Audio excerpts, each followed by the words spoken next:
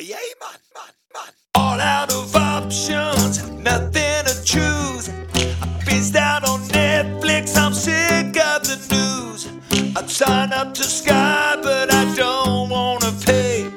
I've been on furlough since May. Now I'll go and listen to a Cockney attitude. Ooh, breaking away. Got to find a better way. I'd rather watch that Vida sing again and listen to what these old men have to say. Hello, and welcome back to our Wiedersehen Again! podcast. And this is episode number 21. Whoa. George, I'm a little bit sad. We're on the back nine. So there's 40 episodes. Last week was the midpoint was midweek. So we've done the first 20. We're on to 21. We're on the downward slope, mate. I'm getting a little bit sad and a little bit emotional. Yeah. So we are back in Newcastle. So this allows me to go back to our previous tradition when we used to say Guten Tag when they were in Germany. When they were in Derbyshire, there wasn't much to say. I don't know what the hello for like good morning. So anyway, we're back in the tune. So we can go, I'll read pet.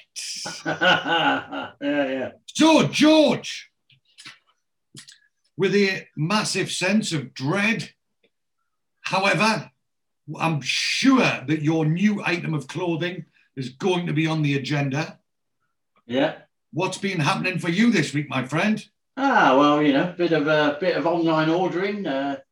More stuff I don't need, but due to extreme boredom, I've been clicking away, and I have my new purchase on. Yeah. Excellent. Well, I've got the track top.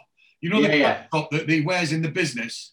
It's the same track top as that. It's blue with a Sergio stripe and the white and the red collar. So yes, I'm pretty jealous that you've got that. That looks pretty. Well, they're doing a special deal at the moment. It's under 40 quid, so you can get on there and get one. Yeah. Yeah, but the problem is, I'm one of them people. Like, if you've got it, I don't fucking want it. I want exclusive shit. I know saying I want exclusive shit from the website that sells the most number of 80s related sportswear. So yes, there are probably thousands, if not tens of thousands, if not maybe hundreds of thousands of people out there wearing the same shit. But the last thing I would ever possibly want is for me and you to turn up at the same time, same place, wearing the same shit. We'd clash. That'd be no good. We'd look like a right fucking pair of melts. So apart from purchasing, anything else that you think is worthy of letting our listeners know about? Well, not really. I'm going to do a little trip to Seaside tomorrow. Going to go around. So we are recording. George has had me on a time frame this week. He was forcing me to record nice and early, but it's always good to get it out the way. So George, tell our listeners when you say the Seaside, whereabouts you going? Ramsgate. Ramsgate, that's in Kent, isn't it? Yeah, I hear it's a bit, Rocky. Anyway, it was a mate of mine who chose it, so it boasts the biggest Wetherspoons in the country, so that would be the highlight of my day. Right up your fucking street, George. Yeah. Biggest Wetherspoons in the country. Oh, it's huge. So does that mean it's got the most amount of people on benefits in the country as well? Yeah, and I'm sure there's a even longer walk to the toilet. Yeah, fucking hell, mate. You better wear hiking boots if you're going there. The fucking stairs will be like 14 miles long in that. Yeah. So, well, you will have to give our readers, I keep saying readers, you'll have to give our listeners and watchers a report next week of what you think of the Ramsgate Wetherspoons. Well, they'll still be doing table service, so at least you won't have to walk to the bar. Well, that's true. Yeah. So, I myself went to my friend's wedding. Ah. As I was mentioning last week. So on Friday of last week, we had a bit of a double celebration. So one of my very good friends, he has been residing at Her Majesty's pleasure for the last 5 years. And he got out of jail approximately 9 a.m. on Friday and got married at 6 p.m. So he was a free man for 9 hours. Yeah. Went from being locked up in a cell to being locked up in a marriage within a very. I must say, his bride was absolutely beautiful. She's a lovely looking girl. Yeah, she's an absolute stunner. Yeah, she's an absolute stunner. So, yeah, he's a bit of a unit. So as you can see from the pictures, I mean, I'm not small. I'm 6'3", and a bit of a lumpy self. He's 6'6". Sure. Yeah. And he's a bit of a lad. So there were some very, very, very, very tasty looking individuals at the actual wedding itself. So obviously he spent as somewhat of a naughty boy, he spent a few years in the shovel. Several of the wedding guests had also been residing at his pleasure at some point in the very recent past. So it was myself and my young lady. Oh, very nice as well, I must say. My new young lady. Very, very pleased with that one. And we went to the wedding and we had a little bit of a game of guess who's been in prison. So that was quite funny. And in the end of it, it was basically nearly everyone. No, but yeah, it was a good laugh. But the venue was beautiful. So it was in this one of them sort of. It was in Banbury in Oxfordshire, and it was basically a field, but it had big a marquee tents, and then it was in this valley. So you go through the door and you go down this road into this valley, and then straight in front of you you've got this load of decking with chairs and these big marquee tents where that's where the actual ceremony was. And then you go down, and then there was a big fishing lake, and on the other side of the fishing lake there was all these big teepee bell tents where posh glamping. So you could, there was obviously people. Well, seeing you hit a bit of traffic, didn't you, on the way down there? Yeah, but check this out. This is the fucking ironic thing about it. So we left. We checked the sat nav, and it was an hour. It's an hour and a half, an hour 40 minutes door to door. So me being the anal timekeeper that I am, I'm like, right, well, let's leave. Let's make sure that we leave with plenty of time. So the ceremony was supposed to be at 5. So we left at 2, half 2. So yeah, so basically I left. I gave, it was an hour and a half journey, and I thought I'll give it 2.5 hours. That'll get with there in plenty of time. Like I say, I didn't want to get there too early. I didn't want to be sitting there like a melt. So we got, I thought I'll get plenty of time, So anyway, we got onto the M40 and we were heading north towards Banbury, and we got to sort of Oxford, Bicester way. The fucking motorway just ground to a halt. Yeah. I've seen the picture. Yeah, look. And so it was that kind of grind to the halt where you get out your car and have a wander around and go to the have a piss. Yeah. Like the dude in the van in front of me was out. I was out. We were just having a chat and And anyway, so we were probably stuck there for a good hour, and there was ambulances and police cars and fire engines flying up the hard shoulder and what. You were getting a bit of stick about your trousers, but I thought they looked pretty cool. Fucking pricks, weren't they? I thought they were brilliant. Well, that's another story. I'll tell you about them in a second. So,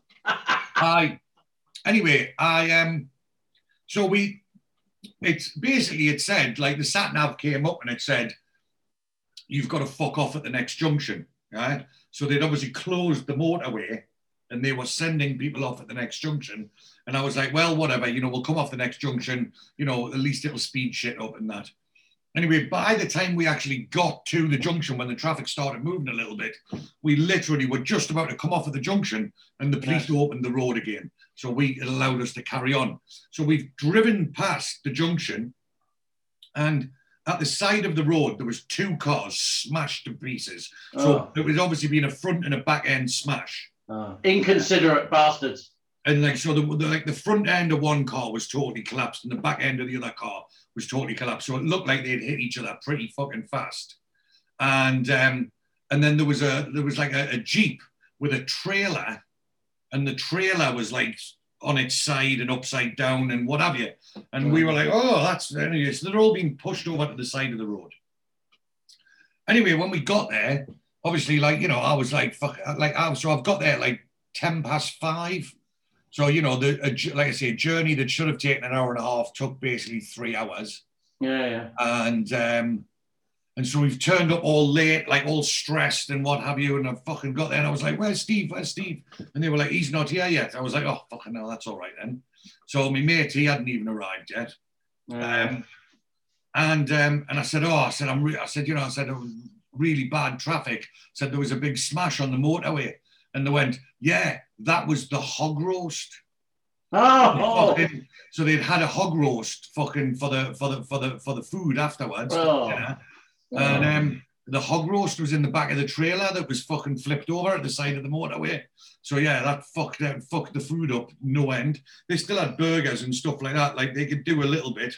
Yeah. But the main event, like the hog roast, that was totally screwed. So that was that.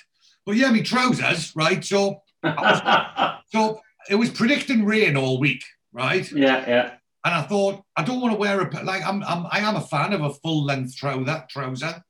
And I thought, I don't want to wear a full length trouser. No, I thought you looked great. I thought you looked very smart. I looked at that picture. I thought, bloody hell, he looks good. Yeah. So did I. Thank you, George. Yeah. Anyway, so I was looking around and because I thought it was going to rain, I didn't want to get my trousers dirty. So I thought I'll get some of them 3/4 length trousers. Yeah. The fashion with the kids these days.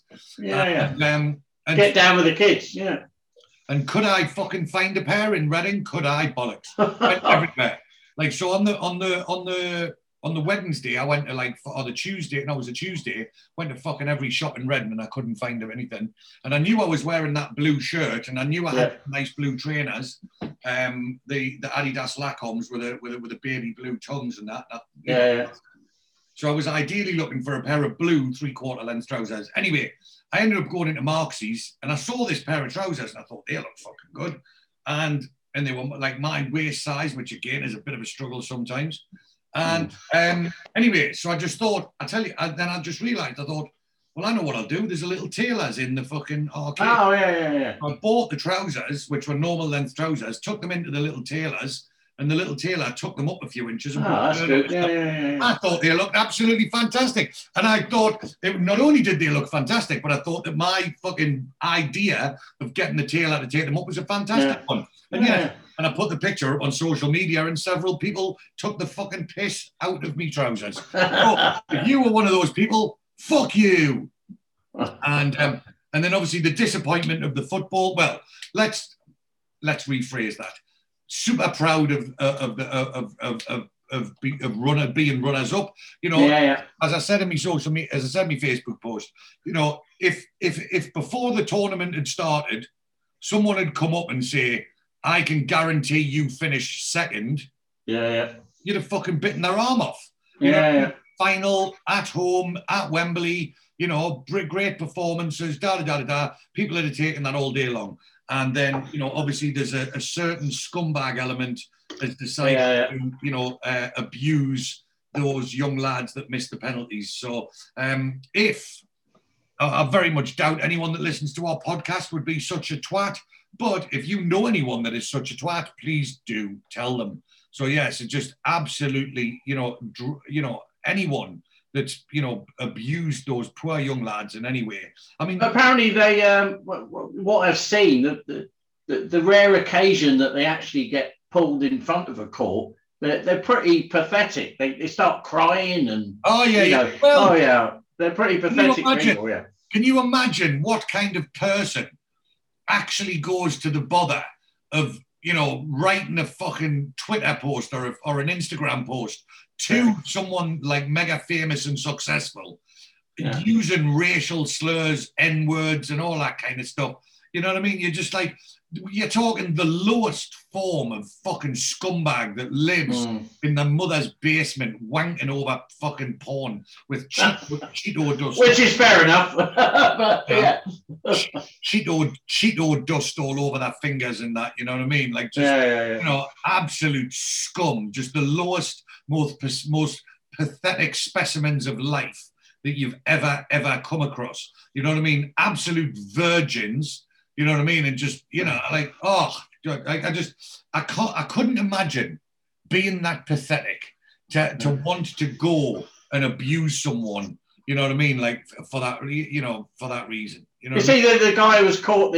He's an estate agent. I saw that, probably, and he said someone hacked his account. They always say that. The older my account got hacked. Yeah. Yeah, there was some prick for Savills, wasn't it? Yeah, that's it. Yeah. So, anyway, young George. Yeah. So, yes, an absolutely fantastic week for the football. Runners up, big up the England team. Love it. Yeah. Love it. Had a nice wedding, and you have got your new purchase on. So, all in all, not a bad wee week for us here at our Wiedersehen Again podcast. And you're off to Ramsgate. And so next week we will be looking forward to on the Witherspoons. And let's see if there's anything else. So if there is anybody out there in podcast land, any of our fantastic viewers or listeners who would like to offer us any guidance, advice, tips, hints, or straight up abuse, but don't abuse us because you'll be like one of them pricks who were abusing the footballers. We're equally as cool as those footballers. Don't forget that. So you can email us on aufwiedersehenagain@gmail.com. That's aufwiedersehenagain@gmail.com. Please do follow us on social media. Our Instagram @aufwiedersehenagain podcast. That's Instagram @aufwiedersehenagain podcast. Please do follow us on Twitter @aufagain. That's Twitter @Auf again. Please do like and share our Facebook page, Auf Wiedersehen Again podcast. And if you could, invite your friends to like the page. So if you go to the top of the page, there's some tabs. Go to the community tab, click click invite friends, invite all, send invite, and that'll invite everyone you know to like the podcast page. So that's on Facebook, Auf Wiedersehen Again podcast. Please do subscribe to the YouTube channel. Search Auf Wiedersehen Again podcast, click subscribe, and then click that bell. And that will alert you to any new episodes. But if mine and George's gorgeous visages are not to your liking, or I mean, they should be. Tuning in for George's brand new Sergio Tacchini polo shirt should be exactly what. Oh, and he's got his tinny there. Fucking hell. He's not messing around today. So if mine and George, you are not too pleased or enamored with the state of our boats, you can just listen to us on all good podcast platforms: Spotify, iTunes, Anchor, Google Podcast, Breaker, and many, many more. And remember, our new episodes are released every Friday at 10 a.m. And our theme music, as always, is written and performed by Mr. Lee Dosky, the guitar man. So we please, we ask you to like and subscribe wherever you get your podcasts. And remember, our sponsor for our Wiedersehen Again podcast is the fantastic people of Top Gun Tattooing of number 12, the Harris Arcade in Reading. Their website is topguntattoo.co.uk and their telephone number is 01189 968 667. And there are the two fantastic offers for the listeners and watchers of our Wiedersehen Again podcast. Offer number one, you can get yourself a 20% discount of any tattoo with Zach by going into the shop, or you can ring them up and you can say, Zach, I listened to the podcast. I want my 20% discount. And the code word is Hadaway and Shiteman. So if you contact Zach and tell him Hadaway and Shiteman, then you will get 20% discount. But not only that, Remember, Zach got a dermal facial piercing. He's got a bit of metal in his face there. And I've told him he looks like an absolute cock of the highest. So please, please, please, even if you don't want a tattoo, please just ring the shop and abuse Zach and tell him he looks like a complete cock. He is waiting for your call. I have told him it is going to happen. So please, if any of our listeners or watchers just fancy getting a little bit drunk and abusing a prick with some metal in his face, Zach is the one. But remember, we also have the free offer of the free, that's right, free Neville and Lottie tattoo for every single listener. So if you would like a free tattoo, every single listener is entitled to a free tattoo. Terms and conditions apply. They are, you have to get the Neville and Lottie tattoo on your arm. And I'm sure that we've got 19 episodes left, George. That's 19 weeks. I've got 19 weeks in order to convince you to get the Neville and Lottie tattoo. Yeah, it's got to be someone. I reckon it's going to happen. I reckon it'll happen. I reckon it'll definitely happen at some point. So that is for all of our listeners. We also do our giveaway competition. So we have chosen a winner. Winner, chicken dinner. So the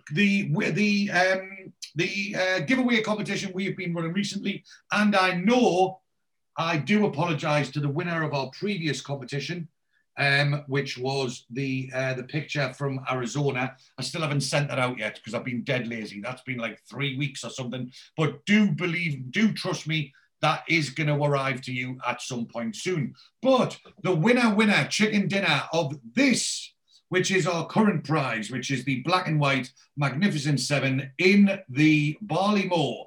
And the winner chosen at random, who posted on the Instagram page, is Lynn Anderson.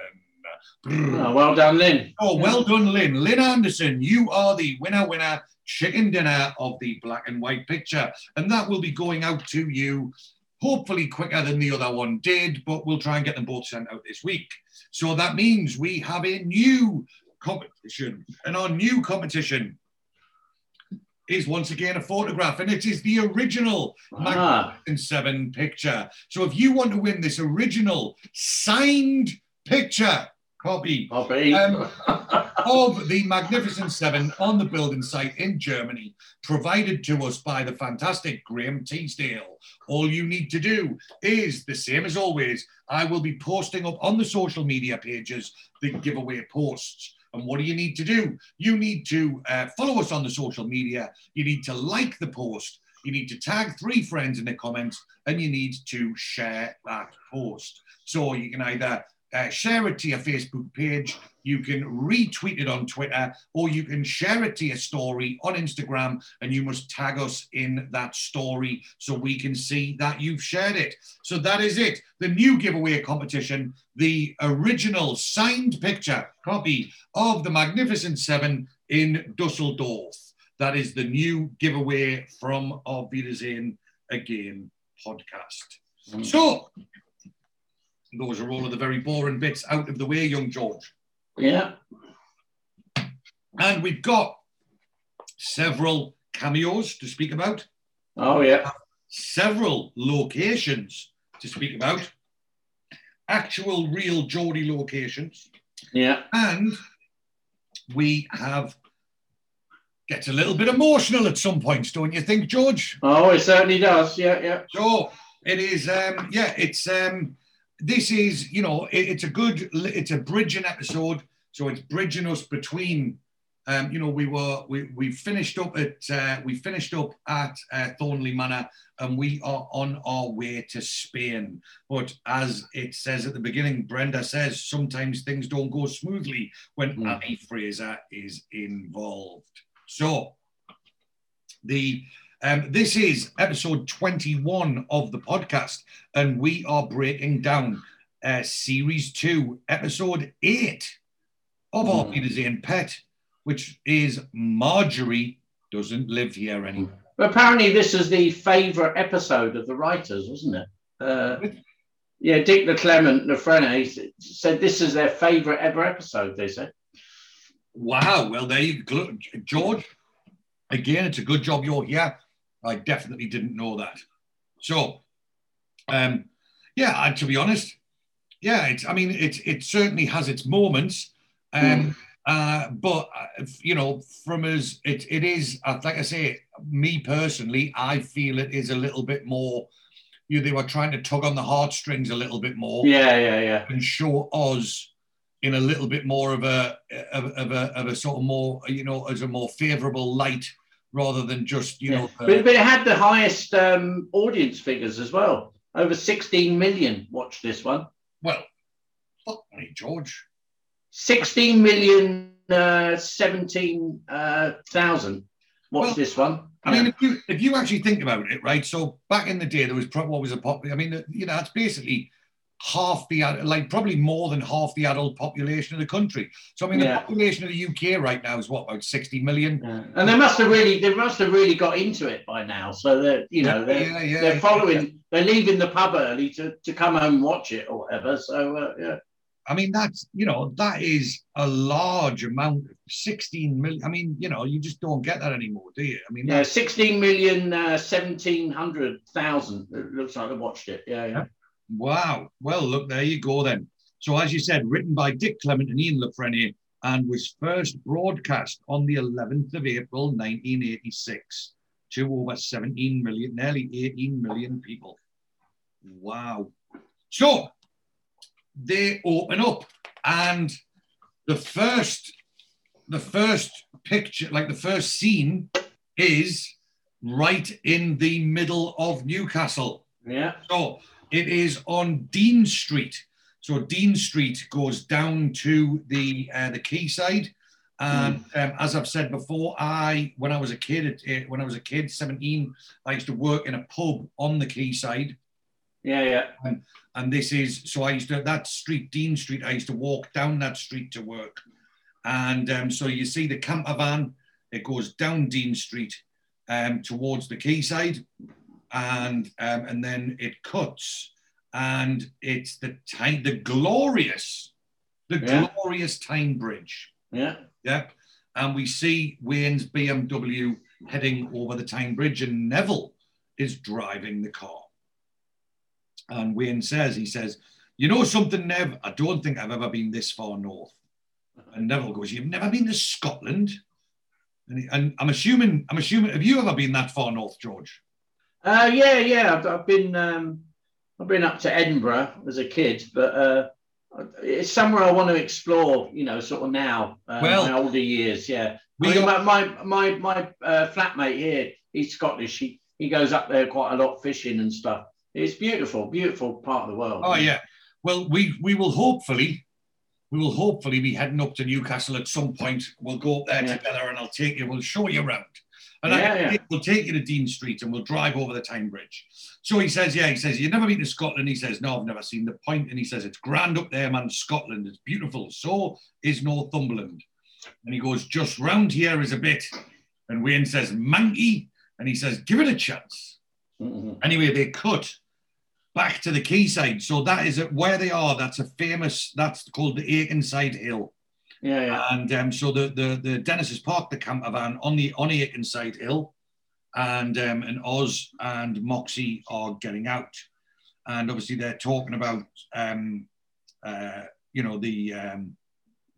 and Moxie are going to go round to Oz's Marjorie's place, and Oz says, "Why Marjorie hasn't got a..." We pick up the conversation sort of halfway through, and obviously Dennis has been questioning him about, is he not going to ring Marjorie? And he says, "Why Marjorie hasn't got a phone." And Dennis just says, "Well, you ring me, all right." He says, "Right, I will do, call you later." And Moxie says, "Ta-ra." And Moxie questions Oz, and he says, "Hey, Oz," he says, "you're separated from Marjorie. Won't this be a bit awkward, like?" Even our Moxie is, can see the problems about to occur. And Oz, like total innocent, he's like, "What?" Like Oz just like nothing's happened. Like it just as if being away for 2-3 years and then coming back is just the most natural thing in the world. And Moxie says, you know, just turning up on the doorstep, expecting a DOS for a couple of nights, particularly with a mate tagging along. And there'll be 3 of us when Barry arrives. And he says, it'll be all right, man. How are you? He says, I'll read. He says, it's only for a couple of nights anyway. I'm still the bloke what pays the rent, don't forget. I mean, yeah, well, that's questionable. That's clearly a lie. And Moxie just goes, oh, yeah. He goes, well, he goes, I'll read. He goes, maybe not recently. And I'm an official council tenant. Well, this is it, but I rewound it a few times. And I think he says, I've been a bit humpty recently. Humpty or I don't know. I didn't hear the word he says. Something recently he says, but yes, as you said, George, he says, I'm still the official council tenant. And Moxie says, did you see her when you got back from abroad? He says, no, she had the bairn over at her sister's. It's the bairn I want to see, actually. I brought him a real pucker jacket from the States. American football, dolphins on the front and that. And Moxie says, how old is he? And he says, how old is he? He says, let's see. He says, he was born the year Newcastle were relegated. So that'll make him 10 or 11. And they go into the pub. So that pub, right, an interesting fact about that. Yeah, go on. So when I was 17, 18, like I say, I used to work in a pub literally 50 yards round the corner. Yeah. And that pub was like done out, was refurbished or whatever. And it had like this grand opening, yeah? And what they did is to promote it, they had these good-looking chicks outside handing out vouchers, right? And so what they did is they were, obviously I used to work there, so I would walk past these chicks, like fucking 10 times a week. Yeah, so, and I got talking to them and I would get a load of these vouchers and they were just printed off vouchers for a £1 voucher off the price of a pint. Yeah. And I don't know whose fucking idea this was, but they were really stupid. What they didn't realise, well, whoever printed off the voucher was obviously not in fucking contact with whoever ran the pub, because there was also a point of the week when it was happy hour. So like nearly all bars in Newcastle had happy hour. Oh, well, yeah, they used to in London as well, so they stopped it. Yeah, so it was like from up for between 4 o'clock and 8 o'clock. Yeah. And between 4 o'clock and 8 o'clock, it was £1 a pint. Oh. So it was £1 a pint, and you had your £1 voucher, and there was no. And I wonder how much that was. and so these dickheads, and nowhere on the voucher did it say, not to be used in conjunction with another. Yeah. So basically, I was like, me and my mate, I used to get all these vouchers off these birds, and it even got to the point where we realised, the vouchers were just photocopies. So we then just went and photocopied life. And then we were going in, and we'd just go in, and me and my mate would just go in there and sit there and get absolutely slaughtered for absolutely fuck all money. It was absolutely brilliant. Yeah, so that was, I can't remember the name of the pub now, what it was called. So there was the one, like I say, it was on Akenside Hill, and then there was the pub next door was called the Akenside Traders. And I used to know the doorman there. It was a guy called Naz, who's from Wallsend. Big Naz. Yeah, he was a unit. And, again, I was like 17, you know what I mean? I used to think I was cool because I knew the doorman. And then there was the chip shop over the road. So basically, you used to, when you were on your break at work, you'd go around the chippy to get a chip butty or whatever, you know what I mean? Yeah. It was, that's when you'd grab all these vouchers and what have you. So there was a point in my life where that pub that Oz and Moxie go into there, they're all the fucking time getting slaughtered for absolutely free. That's brilliant. Anyway, so we cut to Neville's house, and Wayne's there, and Brenda, she says, I hope you'll be warm enough in that spare room, Wayne. We don't use it much, so there's no heating. And Wayne says, don't go to any bother, love. I feel bad enough about landing myself here as it is. And and Neville says, it's only for a couple of days, pet. Be all right in Spain, eh? And she says, if you ever get there. And Wayne says, well, we've got the off, haven't we? That's why we dragged ourselves up here to your lovely metropolis. And she goes, I know, and this is what I said before. She goes, I know, but things always don't go according to plan where Ali Fraser's concerned. And Neville says, we're still on the payroll, pet. That's what counts. So I'm wondering, are they being paid for sitting at home? It must be. I wouldn't think Ali Fraser would be that keen, but. So then Wayne says, can I borrow your bathroom, mate? I want to freshen up a bit. And he says, straight up the stairs. And Wayne goes up the stairs. Anyway, then Brenda turns, her attitude changes somewhat rapidly. And she says, it's not very convenient, this, Neville. And he said, what isn't? And she goes, having Wayne here. And he goes, why not? And she goes, well, I've got enough to do with the hospital without coming home and cooking meals and things. And he says, you don't have to, man. We're used to looking after ourselves. He goes, well, why can't he stay at a hotel? He drives BMW, so it's not like he can't afford it. And she says, well, why didn't you tell us this last night? I phoned you last night to say, can Wayne stay? And you said, yes, fine. And she goes, well, he was standing next to you in the pub. Neville, I could hardly say anything else. So basically, Brenda's agreed to do something that she didn't want to do. And now she's fucking giving Wayne a tongue lashing. Now, some people might say that that's a fairly typical attitude of some females. But not all. We're not sexist here at the podcast. But yes, that has been known. So, he says, I'll tell him it's not convenient. And then she changes her mind again. And she says, you will not. And he says, look, you don't have to get anything. We'll go and do in the pub and get a Scotch egg for one day. A Scotch egg. And then she gets all posh. Did you notice she gets all posh? And how does that make one look? She goes, if I can't accommodate a guest in my own house. And Neville just straight up, he goes, this is one of them arguments that neither of us can win. And she backs down a bit and she goes, I'm sorry, Neville. She goes, it's just that we've seen so little of each other recently and now you're off to Spain. I thought it would be nice if we could have a couple of days on our own. And he says, look, I've been thinking if the money is as good as they say, I'll fly you and Debs out there towards the end of the job.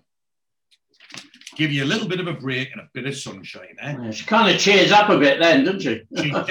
Well, George, the promise of a foreign holiday would put a smile on anybody's face, wouldn't you agree? And she goes, really? And he goes, way aye, you deserve it, man. And she goes, very tempting, but what would the lads say? And he goes, I'd even give a toss what the lads would say. Brenda, kipping doing with that lot every night is not my idea of fun.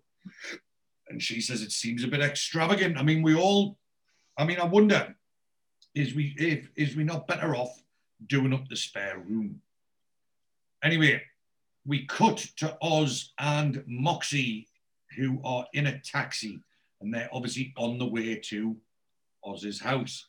Now, so where they get out of this taxi. Oh, it looks a bit desolate there. Looks a bit rough. George, you could not be more accurate. So this is a Greenford Road, and that is in the block of flats is called Wardropper House, which is in the east end of Newcastle in a place called Walker.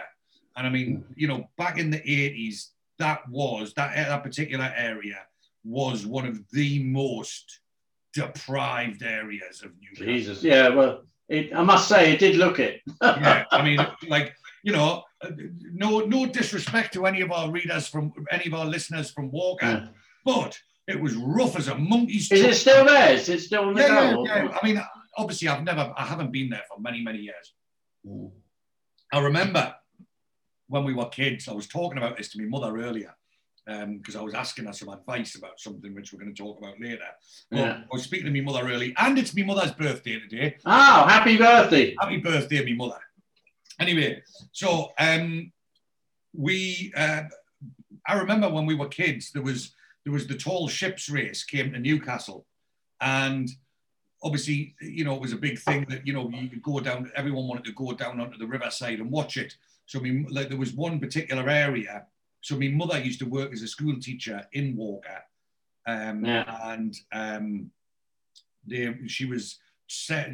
someone told her that you could go to this place that was very near the river and get a good view of the boats. And this particular place happened to be Pottery Bank in Walker. And like Pottery Bank is like fucking, I mean, like one of the roughest areas in Newcastle. You know what I mean? Proper fucking like rough. And I mean, when I think of Newcastle, to be honest with you, the first thing I think of is Get Carter. You know, and that's it. You know. Well, my mother will tell you a story. So in Get Carter, there is when he gets off the train and he goes into the pub.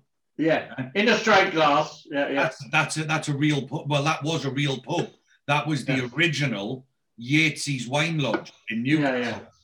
And my mother tells this story about there was a fella. They used to go in there on work dues, right? And I mean, apparently it was like full of brasses and fucking criminals and fucking what have you. And apparently, like all the brasses used to be like a bit fucking shady. Like with any of the fucking women that were coming in there, thinking fucking, you know, treading on their toes and whatever, until like my mother and all her school teacher mates would go in this fucking bar, and once they realised there were a group of school teachers, the brasses were all right. But well, then there was a bit of friction between the brasses and the school teachers. I'm like, anyway, she told me the story. Apparently, there was a guy that used to go in there, had this like sheepskin coat, and like it was older than fucking God's dog, this sheepskin coat. And obviously he was filthy, this geezer, you know, he was obviously like, you know, whether he was just a dirty fella or a manual worker, but like apparently, so like the pockets of the sheepskin coat, where this geezer walked around with his hands in his pockets all the time, black, like around the edge of the pocket was just black, you know what I mean, with filth and grease and dirt and whatever. And apparently one night somebody tripped over and spilt a pint, and it landed in this, and it went into the bloke's pocket and didn't come out. Like apparently, like the inside of the pocket was that covered in grease and grime and filth that it was watertight. And so someone's fucking spilt this pint into his pocket, and the pint was just stayed in the pocket. That's Yates's Wine Lodge. Well, I also read in the scene in Get Carter in the pub where the two women fight. That's real. They just let it go on. If you remember, she pulled her hair. Oh yeah. No, that was a real fight. They just kept it in, you know. Yeah, well, apparently like I say, it was a pretty fucking rough old boozer. I mean, we're talking. This was, you know, in the fucking, you know, my mother used to go there like in the 80s. You know what I mean? Yeah. So, but I mean, obviously, Get Carter was filmed in the 70s, wasn't it, or even the 60s? I think, maybe early 70s. Yeah. It's one of my favourite films. It's a brilliant film. You're a big man, but you're out of shape. yeah, you're out of shape. Yeah. So anyway, getting back. So like I say, so the taxi pulls up. It's in Greenford Road, which is in Newcastle. It's in Walker. It's in the East End of Newcastle. Yeah, in a proper rough kiss me arse area. Now, they actually do they do say that it's in Gateshead. They mention that Oz's flat's in Gateshead. This isn't in Gateshead, this is in Newcastle. So they get out the taxi, the Moxie's like, you know, the cheers mate, and Oz's, what's the damage? And he says it's £3, and he gives them £3.50. He says there's 3.5. And he says tar, and then the Moxie, I don't know whether he's taking the piss or whether he's from a worse area in Liverpool. He goes and he looks up and he goes, very nice. What floor you on? And he goes, the 4th, and he goes, nice view. Then he goes, he goes, at night, you know, he says, when you're standing on the balcony with your martini tumbler, clocking all the twinkling lights down below, you could Varney be in Manhattan, as long as you keep your eyes shut, like. And if you notice, when they walk through the estate, there's somebody hanging out of the window, like watching what's going on. All right. Yeah, you know, you've got to realise, you know, when they were filming this, these people were by then they were mega famous, weren't they? They'll have been, you know, they probably didn't want anyone sticking their head out the window, but they probably, like, you know, like at the very first episode when they were all lining the streets in the big market and that. Yeah. So, anyway, so they cut to the door of the flat, and so the actual door of that flat, that's in Nottingham. It's not in Newcastle. So it's called Mansfield. Was it Mansfield Court or Mansfield House?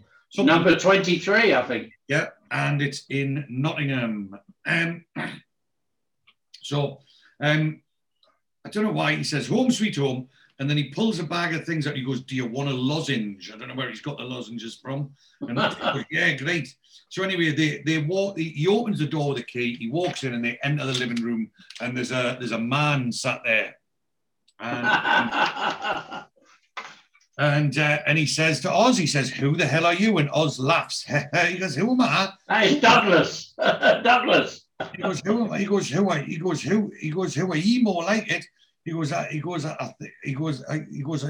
are ye more's like it? I think that's it, isn't it? He goes, your feet under the table quick enough. Your feet under the table quick enough. Oz hasn't been there in 3 years. Hasn't been there in 3 years. And he says, your feet are under the table quick enough. Aye. He says, didn't he look in? He goes, and then he says, look at this, 26-inch pie. You can't pay for that, did you? Now, obviously, he's confused the bloke. The bloke thinks he's a bailiff now. He goes, now, hey, there might be a couple of weeks behind with the payments, but that does not give you the right to barge in here as if you own the place. And then Oz again laughs. He says, I do own the place, actually. Mind, I hardly recognise it. Like, you've done a nice job with the decorating. So he's been very complimentary there, Oz, about the decorating job. And the bloke says, do you mind telling me who you are? And again, Oz laughs. He thinks it's hilarious. He goes, who I am? He goes, ask the last man. She'll tell you who I am. And so then now, your bloke here reckons that his bird's been, he's now getting paranoid ideals that his Doris has been playing away. And he goes, oh, will she? And he goes, yes, she will she. And he says, Jean, get yourself in here. And Oz goes, who's Jean? Anyway, Jean walks in and Moxie says hello. So, Mr. Nees Welsh. Exactly. So let's just take a break for the second. So the two people that we are currently looking at are, so the bloke, Douglas. Donald McBride. Played by Donald McBride. Spender, crocodile shoes. Yeah. There you are. George, you are 100% correct there. Not the most prolific actor, but 20 credits. Casualty, Spender, The Bill, Harry with Michael Elphick, Crocodile Shoes, Emmerdale, and Biker Grove. And it was actually, it said on Biker Grove that he played one character, and he also was the casting director as well. So I think he's obviously, does a lot of stuff behind the scenes anyway. So, so that was him. And his good lady wife is the fantastic proper Geordie, Denise Welch. So she's the goddaughter of Ian Dufresne. Oh, is she? Yeah. Fuck, but George, you're coming out with some absolute crackers. I've little to do here. You've had some absolute corkers today, mate. You're on fire. Well, she was married to Tim Healy. Yes. Two kids, I think. One or two kids. Tim Healy's wife at some point. And she has 43 credits on IMDb, including Biker Grove. She was Spender's wife in Spender, so she had a big part in Spender. She was in Harry with Michael Elphick. She also had a big part in Soldier. She was in 367 episodes of Coronation Street. Yeah. She was in The Bill. She was a big thing in Waterloo Road. I never watched that, but that was... No, neither did I. She was in Benidorm, Casualty, Holby City, EastEnders, Doctors, and she's currently been in 42 episodes of Hollyoaks. And she's recently fallen out with Piers Morgan quite a lot. Well, that's easy to do. He's a bit of a prick. So, but however, not only has she got 43 credits as an actress on IMDb, she has 93 credits for being herself. And that includes... On Loose Women, yeah. Well, do you know how many episodes of Loose Women she's done? How many? Have a rough guess. Oh, I don't really watch it, but I couldn't even guess. Go on, tell me. 676 episodes of Loose Women. I mean, she's been on like every fucking game show. Well, she's like the perfect panelist because she doesn't come backward at coming forward. She likes to say things, so she's the perfect one. So she was on. So those Self 93 credits. She's obviously been on a lot of stuff like game shows and celebrity game shows. She's also been on Dancing. Was it Dancing on Ice, or was it one of those, or was she? Oh God, didn't watch that. One of them. She was on Celebrity Big Brother. I tell you what, she has done a hell of a lot. Yeah. And she's been through a lot of personal issues as well, hasn't she? I mean, most people have, but she just happens to be one of them people that fucking broadcasts it across the world. You know what I mean? Yeah. But you remember on Big Brother when she was in the hot tub with her tits out and everything? Yeah. I don't remember that. Yeah. Again, you're saying not backwards and coming forwards, mate. In more ways than one. Oh, I'm sure must have a big pair of tits. I mean, I can't bring them. I mean, I'll tell you what, George. I'll leave that up to you to Google. Yeah, I'll Google that one later. Yeah. There's a little bit of research and homework for you to Google. I expect a picture in my WhatsApp inbox. Yeah. Later on this afternoon. So, like I say, cameos. Denise Welch. So she had a very small part in this. It was one of her very, very early jobs. So Denise Welch enters and she says, "Oh, I'm sorry. I didn't know we had company."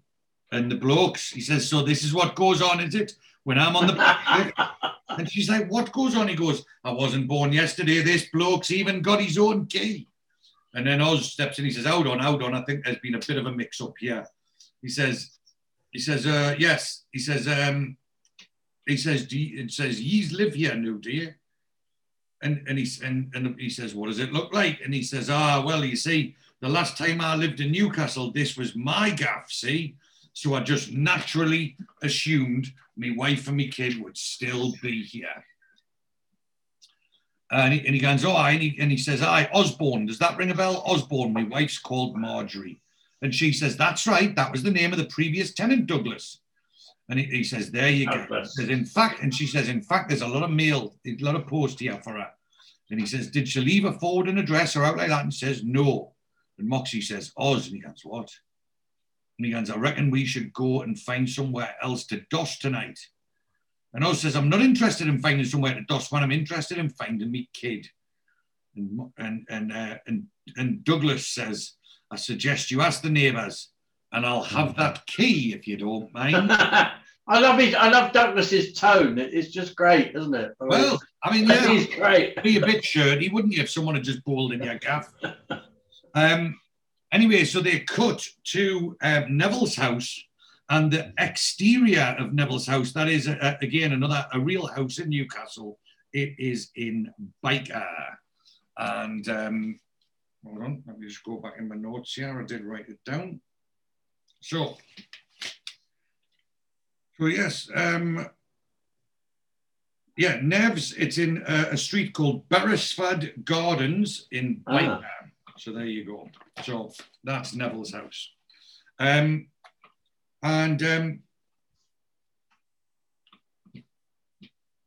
So they are, so Neville is in bed with his beautiful young Brenda.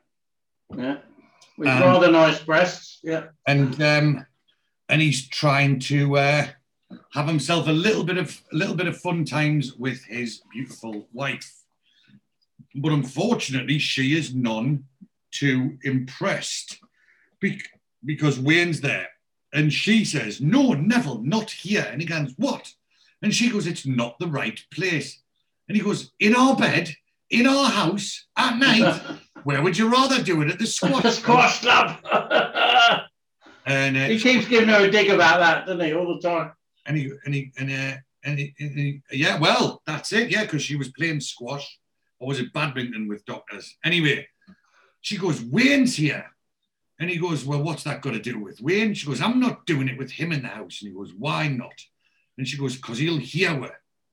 And he goes, "He'll not hear us." And she goes, And then you can hear he's in the bathroom and you can hear him gargling. And she goes, well, we can hear him gargling, so he'll certainly hear us. Well, he can, he can hear her, and she's just not at all game for fucking getting it on while Wayne's in the house. And Neville straight away says, if you mentioned this last night, I certainly wouldn't have asked him to stay. She goes, well, you should have thought it through. She goes, oh, Neville, it's just too inhibiting. And he says, well, you never used to say that before we were married, when I used to come round to your parents' place. She goes, that was different. My parents went to bed very early and they were sound sleepers. Mm-hmm. And you used to have Match of the Day on full volume. And you used to watch it. Watch it. Yeah. A bit of a dig coming in there. And Neville says, Wayne will not be listening, man. That Sony Walkman never leaves his ears. I mean, how's he going to hear us with Twisted Sister blasting into his brain cells? And she's like, he might. And he's not, man. And then he makes the mistake. Yeah, he says, it's not like we're noisy, Bren. It's not as if you're a screamer. She goes, and he goes, well, you're not like one of them frenzied females you hear about, you know, that scream and shout and bark. And she screams, bark? Do you want us to bark? And he goes, shh, Brenda, Wayne'll hear us. So he's hoisted by his own petard there. So they cut, and we see Den and with the girlfriend. With his new girlfriend, who we find out is Christine. Mm. Now, let us just take a pause there 1 second while we go back. Another cameo. Yes. A famous wife, a wife of the cast. So Dennis is in the car with Christine, who was played by Madeline Newton. And Madeline Newton is married to Kevin Whately. So yes, this is Kevin Whately's wife. Now, she's not the most prolific actor on IMDb.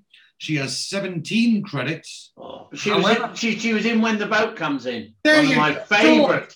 You're on fucking fire today. That's one of my favourite 70s shows. I loved it. I watched it all the time. Well, she was in 30 episodes, which was probably all of them. I don't know. Yeah. Oh, she was a main character in that. She was brilliant.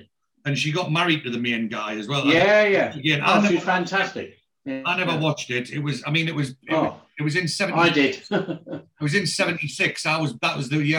Yeah. And I've actually, this probably sounds a bit sad, but I've actually rewatched the whole series from beginning to end. I mean, it's just such a good series. Well, it's fantastic. You know what? I might even try and acquire that and have a look at it. Bit of heritage there.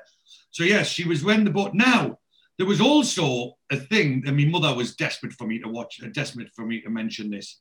So she was in Boone as well. She was in Boone. However, there was a thing that her and Kevin Whately were in again, which was like an educational program. It was part of the Luke and Reed series that they used to basically. What they used to do is they used to have a book. And they would get these, it was like a TV program and a book, and they would get you to watch the book. And there was one called Geordie Racer, and there was 10 episodes. This one called Geordie Racer, and it was about a racing pigeon in Newcastle. And it was one of those things that, like I say, my mother was a school teacher, and she, had to do this at school with her school. So what they would do is they would either watch, they would read a bit of the book, and then they would watch the TV. TV. She was in Inspector Morse as well. She's done a couple of episodes of that, I think. Inspector Morse, Boone, Coronation Street, and Grange Hill. Yeah. So yes, Madeline Newton, Kevin Whately's wife, and they've got 2 children together. So, obviously, they pull up, and she goes, "Thank you for a lovely evening." And Dennis is saying, Dennis wants to get a bit of action. Yeah. Dennis is Can't blame him there. Yeah. He goes, "It's not over yet, is it?" And she goes, "Oh, come on, Dennis." And what I think she says, again, I'm sure she says, "You hate dancing." So I think she's sort of being a bit sarcastic. Dennis is trying to say it's not over yet, coming in for a shag kind of thing. And she says, "Oh, but you're going to take me dancing. You hate dancing." And he goes, "I know that, but I thought you could come inside And, you know, I can show you my favourite bits of Love Me Tender. That's raw. Quality chat up line there, Dennis. And she goes, oh, I don't think so. I've got to be up early in the morning for work. And he says, it's only 11:30. And she says, it's not just that. And she's obviously talking about the fact that Dennis lives with his sister. And he says, don't worry about our Norma. He says, I'll tell you what, I'll take her down to the cellar and chain her up against the wall. Chain her up against the wall, eh? And she goes, okay, but you know what I mean, though? It's her house. I just don't feel very comfortable, that's all. And he says, I just haven't seen you for ages. And I'm off to Spain in a couple of days. I just thought we could have a chat. It's now he's like, oh, I just want to have a chat. A chat. Yeah. And it works, and his little wily ways work, and she goes, well, perhaps a coffee. So he says, great. And then he starts to undo her seatbelt, and he's trying to get a bit touchy-feely in the car. And then all of a sudden, she screams, ah! And she goes, 2 horrible men. And she's right, it is 2 horrible men, because it's Oz and Moxie. And Oz says, any chance of a cuppa? And you can see the look on Dennis's face. Dennis has gone from just about to get a bit of action with a hot bird to having Oz and Moxie lurking around his gaff. So they go into the house. They go into Norma's house. And obviously everyone's being quiet and whispering apart from Oz. Shouting. As we expect. And Dennis is whispering. He says, you know, just put that down. And Oz kicks the fucking door. And he says, shh. And then Oz drops his bags really loud and screams at the top of his voice, who's the tart in the car? And I says, shh, just keep your voice down. My sister's asleep. Get in there. And Moxie says, I hope we didn't sabotage any romantic tete-a-tete. And he says, well, you didn't help. And Oz says, who was she saying? The tart in the car. You know, that's his new girlfriend, the tart in the car. In the car, yeah. And he just says, nobody you know. And he goes, well, obviously. He says, if I knew if she was, I wouldn't be asking who she was, would I? And he says, the Carla Christine. And Moxie says she had a very nice motor. And Oz says, where's your lass? Keep her glasses down. And he picks up a bottle of whiskey off the side. Get the fire on, Moxie. And Moxie says, nice house. And Oz says, ooh, lovely eye. He says, that's Draylon, I think, talking about the sofa. And so Dennis says, so what do I owe the dubious pleasure of your company to then? And Oz says, hey, Dennis, he goes, I happen to have had a particularly fraught day today, I tell you. He says, well, he can tell you. Tell him what sort of day I've had today, Moxie. Just turns around and he goes, particularly fraught, Dennis. And he goes, well, why was that? Was the Portland shut for renovations, was it?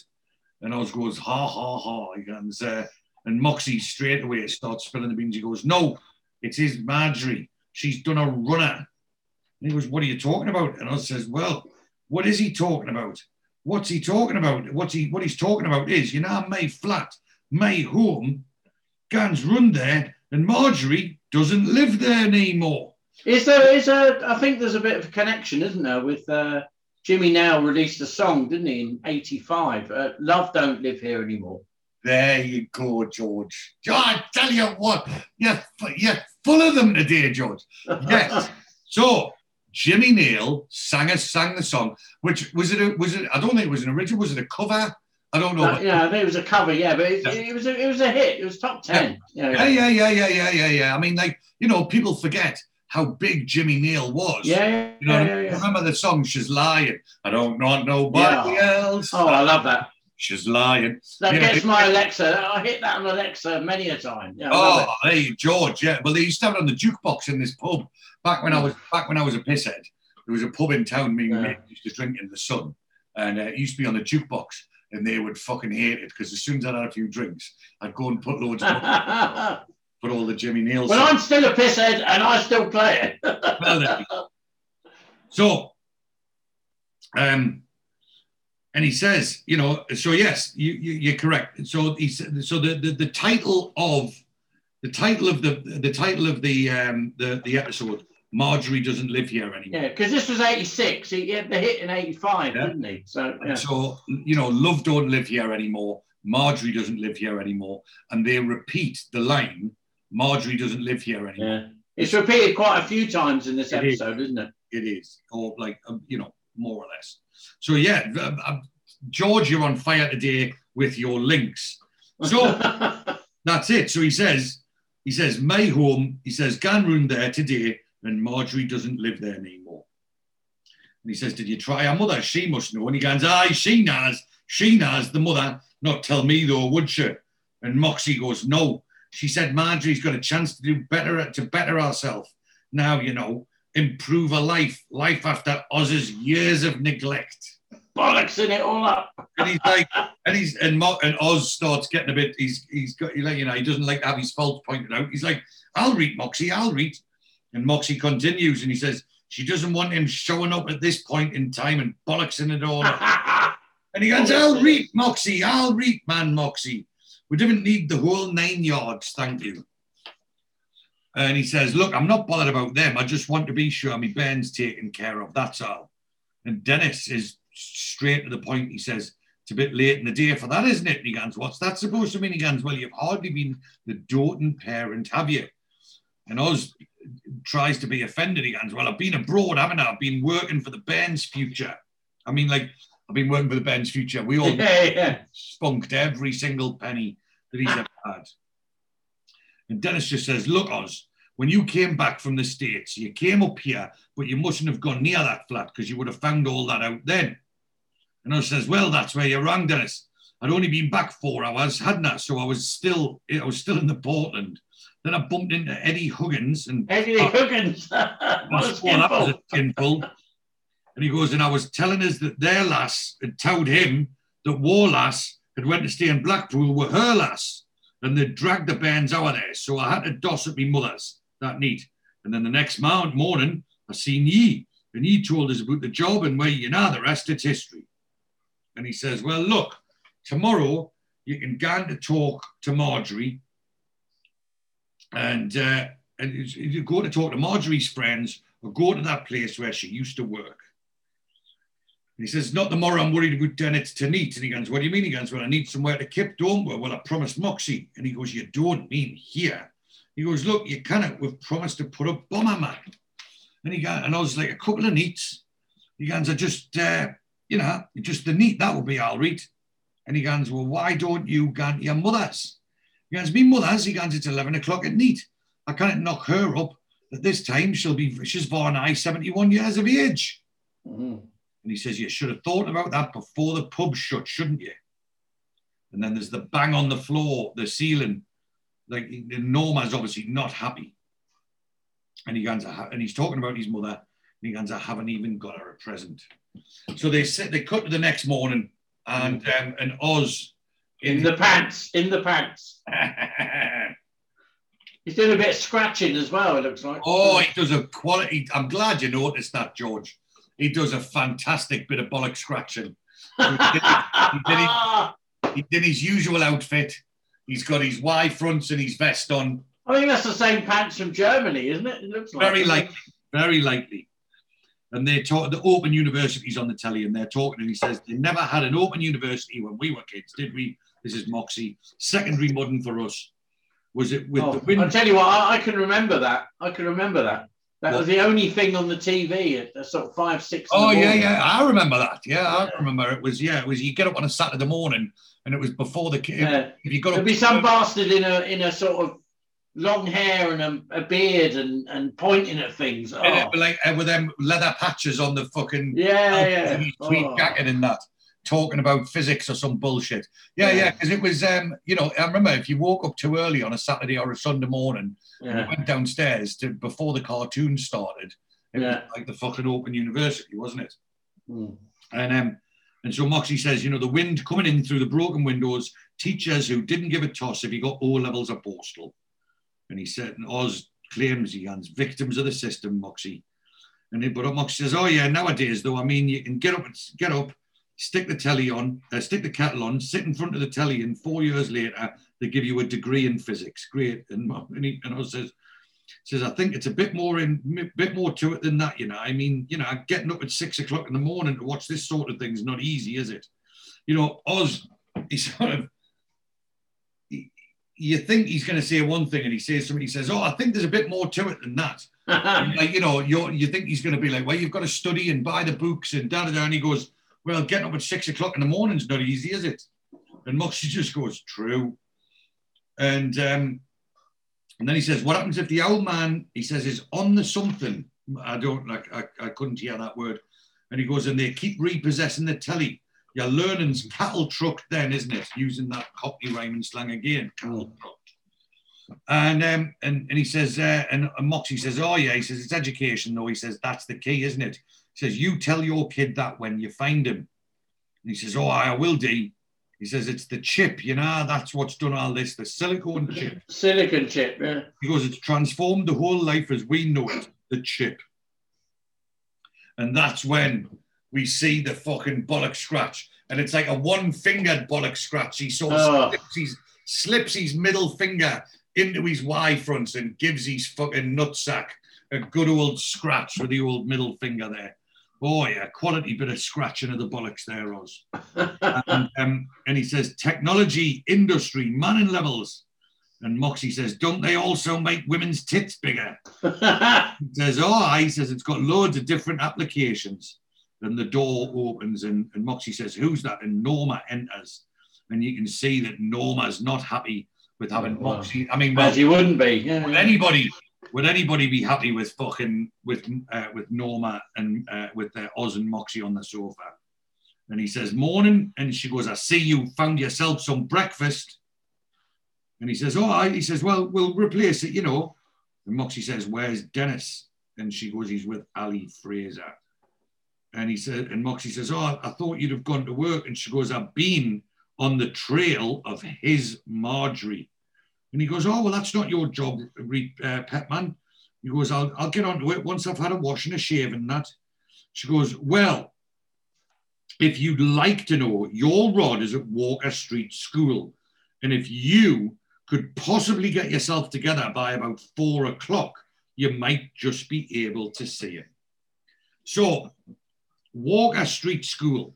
My mother used to be a teacher in Walker. Oh, bloody hell. Okay. At a school called Warrior Street School. There is no Walker Street School, but there is a Warrior Street School, which, you know, is it definitely supposed to be that? No. But I'm going to say it's a similar one. Yeah? The actual school, unfortunately, the school itself isn't in Newcastle. That school is a location in Nottingham.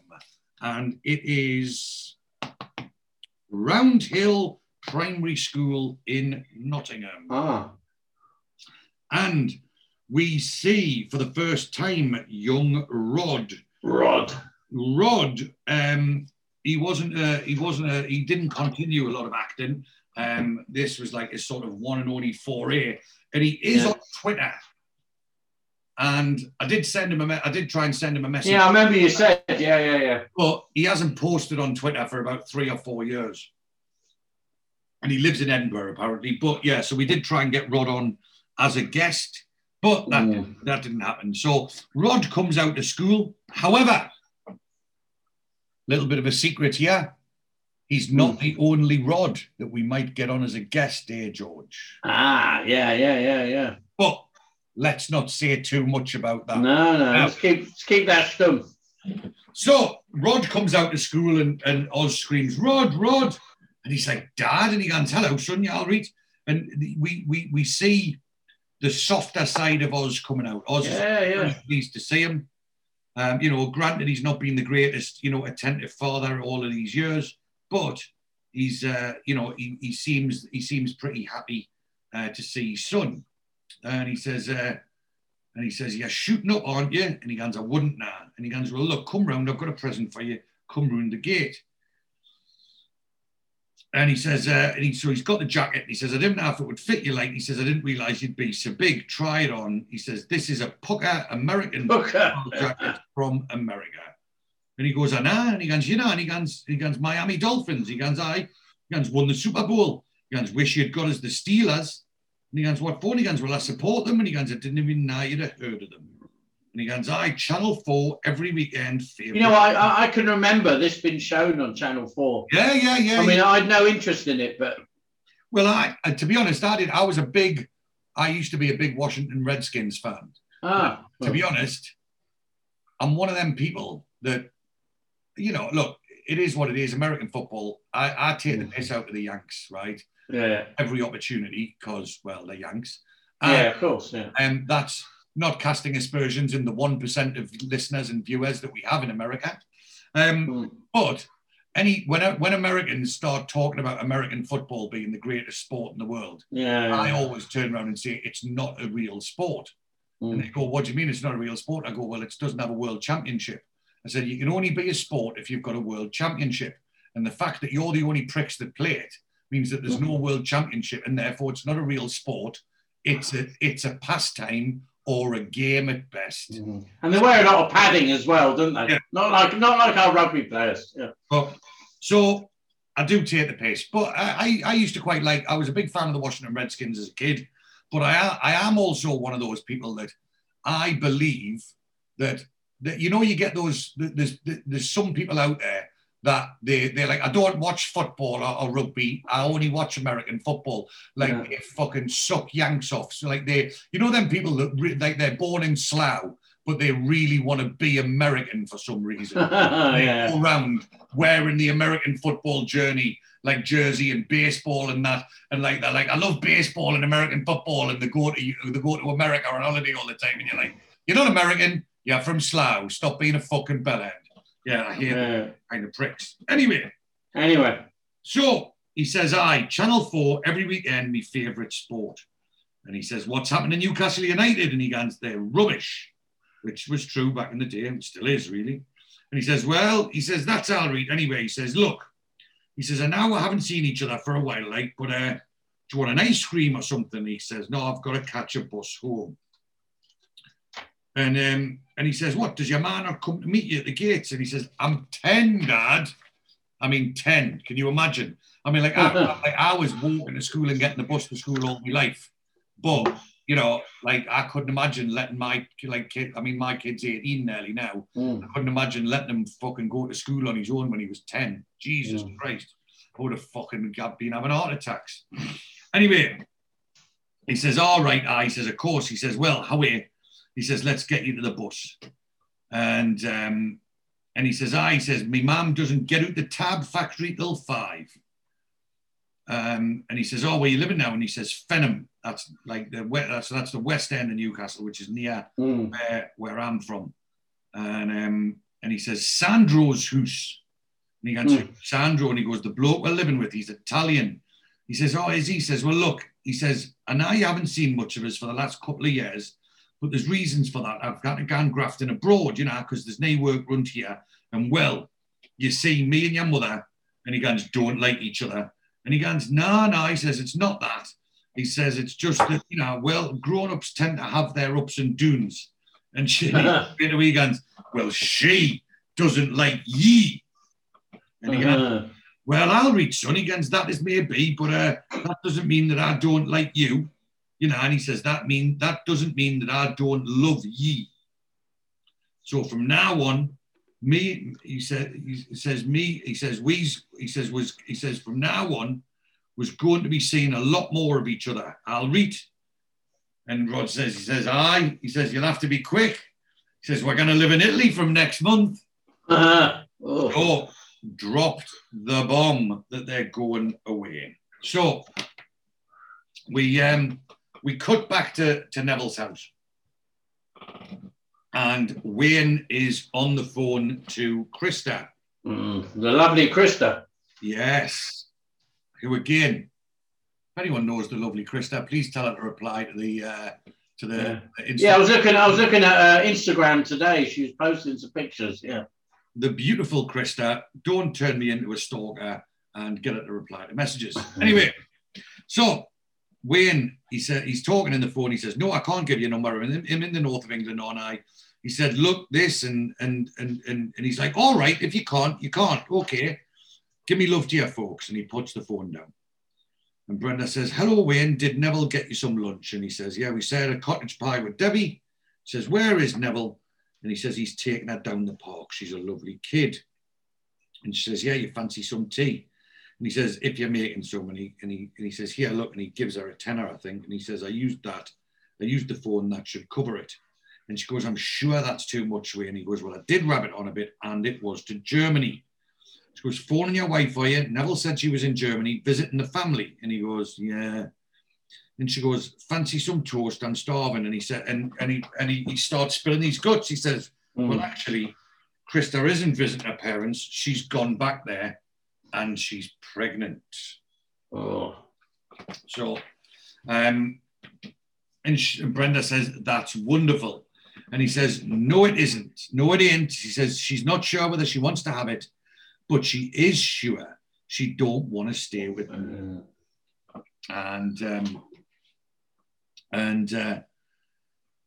And he's like, I blew it, Brenda. He says, I wanted to be married to her, but I guess I'm just too immature to be married. And she says, other women. He says, yeah, look, the point of loving someone is to prove it to them, right? Which means giving all the rest of the birds the elbow, not responding to every bit of skirt that passes you in the street, not being tempted by any bird that flashes you in the boozer, I mean, I wanted it both ways, and that's out of order, isn't it? And she goes, I'm afraid it is, Wayne. And he says, look, don't tell Neville about this. He says, I don't want the lads finding out. You're the only woman I've told about this apart from Hazel. And she goes, is Hazel one of the other women? He goes, no, Hazel, Barry's fiancée. She goes, oh, Hazel, yes, sorry. Wayne laughs. She goes, it's funny, isn't it? He goes, I find it much easier talking to birds about this than fellas. I suppose it's the old ego, eh? And she goes, Wayne, if you tell Krista what you told me and Hazel, well, that might make all the difference in the world. And Wayne says, no, it wouldn't. He says, not unless I changed, and I can't see that happening, love. He says, I mean, basically, I want every woman there is in the world. Present company excluded, of course. Brenda pretends to be a little bit mock offended. She goes, ooh, thanks very much. And he says, no, he says, it's not that I don't find you attractive. And then Wayne just starts digging himself a fucking hole here. And he goes, no, I mean, I wouldn't do it with a mate's bird. No, not that I wouldn't want to, because, I mean, with me, mate, and you, and you're very, and so we could, and he just, like I say. Oh, he definitely would. Well, surely any sane man would. Right. And anyway, the toast pops up, and that sort of puts a bit of a full stop on the end of Wayne's babbling. Yeah. He goes, I think I understand, Wayne. It's not uncommon in men of your age. You seem to feel you need to prove that your sexual magnetism still works. And he says, yeah, I suppose it's there. I suppose that's it then. And she just says, and she draws the line under it, and she goes, jam 'em all, mate. Yeah. So Oz they cut at the factory. We see Marjorie. So it doesn't mention it by name, but again, big shout out to my mother. So my mother provided me with some information when we very first started doing this, and now we've got to that specific episode. So Rod obviously speaks about her working in a cigarette factory. He goes, the Tab factory, and they obviously cut, and she's in a cigarette factory. Now, there was a cigarette factory called Will's. It was on Coast Road near Wallsend. Now, so it's now, if you've got the correct amount of money, you could live there, because the factory was converted into luxury apartments. As they all are now. Yeah. So, but it was Will's Cigarette Factory, and my stepdad looked it up. So, big shout out to my mother and Alistair. He'd sent me through an email, and it was in 1985 that it closed down. So, I think it was 1985. Anyway, but yes. So it doesn't mention it by name, but the assumption is that Marjorie is working in Will's Cigarette Factory, which was on the Coast Road near Wallsend, on the east of Newcastle. So the foreman goes to Marjorie where she's working, and he says, Osborne, your husband is here to see you. And she goes, no, it can't be. It's been ages since I've seen that beggar. Beggar, I love that, beggar. He says he's your husband. And she goes, oh, is he Italian? He goes, Italian? No, he's from Baker if he's anything. big lad with a hole in his teeth. And she goes, oh my God, it is me husband. And she walks away and she goes, Aurora, will you take over? And a friend comes over and starts covering her shift there. And she walks into the office and she's obviously not happy to see Oz. And she goes, well, look what's crawled out the brickwork. And he goes, hello, Marjorie. And she goes, when did you get back? He goes, I've been back in the UK a couple of weeks now. I came up here last night. Now, what's all this about ye going to Italy? And she goes, who told you that? And he goes, the Ben told us that. And she goes, you've seen Rod? And he goes, yes, I've seen Rod. I went to his school. You don't mind, do you? I am his father, you know. And she says, if you'd have read the correspondence in the separation orders, you'd know you're not allowed access to him. And he goes, what correspondence? And she goes, you were sent copies of everything. And he goes, well, I've been moving around a bit, you know. And she goes, don't tell me. This is one of the reasons you're not fit to see him. Abandonment, my solicitor calls it. And he goes, I don't even care what your solicitor calls it. I'm not bothered about the legalese. I'm bothered about my kid. Right. If you take him off to Italy, I'm never going to see him again, am I? And she, straight to the bone there, she goes, so what'll be different? And she turns her back on him. And he says, I'll tell you what'll be different. The kid'll be different, won't he? Because he's English, man. He was born here, his roots are here, and all his friends are here. How's he going to turn out being brought up in bloody, where is it? And she goes, Milano. Milano. I suppose that's Italian for Milan, is it? You're talking the language already. And she goes, and I mean, to be honest, she's not wrong when she says, look, he'll turn out a lot better there than living here. And who's this Sandro Gadji? And she goes, he's my boyfriend. And as soon as the divorce is final, he'll be my husband.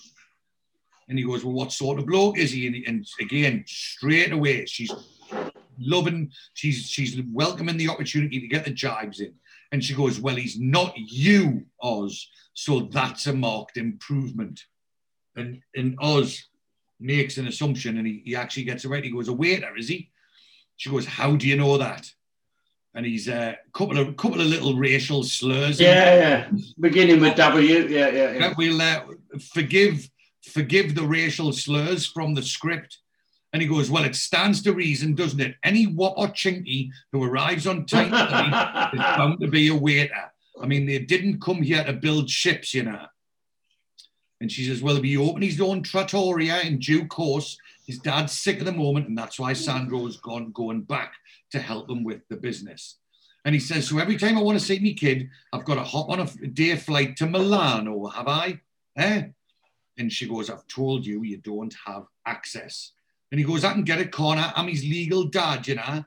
And she goes, are you going to take me to court? Are you, Oz? She goes, I would love that. I'd love my day in the dock telling a few long overdue home truths. She goes, oh man, you haven't got a leg to stand on. You've been out of his life for 3 years. And he goes, I've been working abroad, haven't I? Had to go into Deutschland and then the Falklands. The Falklands. Don't tell me that wouldn't have an emotional sway with most of the courts in this country. And she's straight, and again, she's not pulling her punches. She tells it how it is. She goes, you weren't there during the hostilities.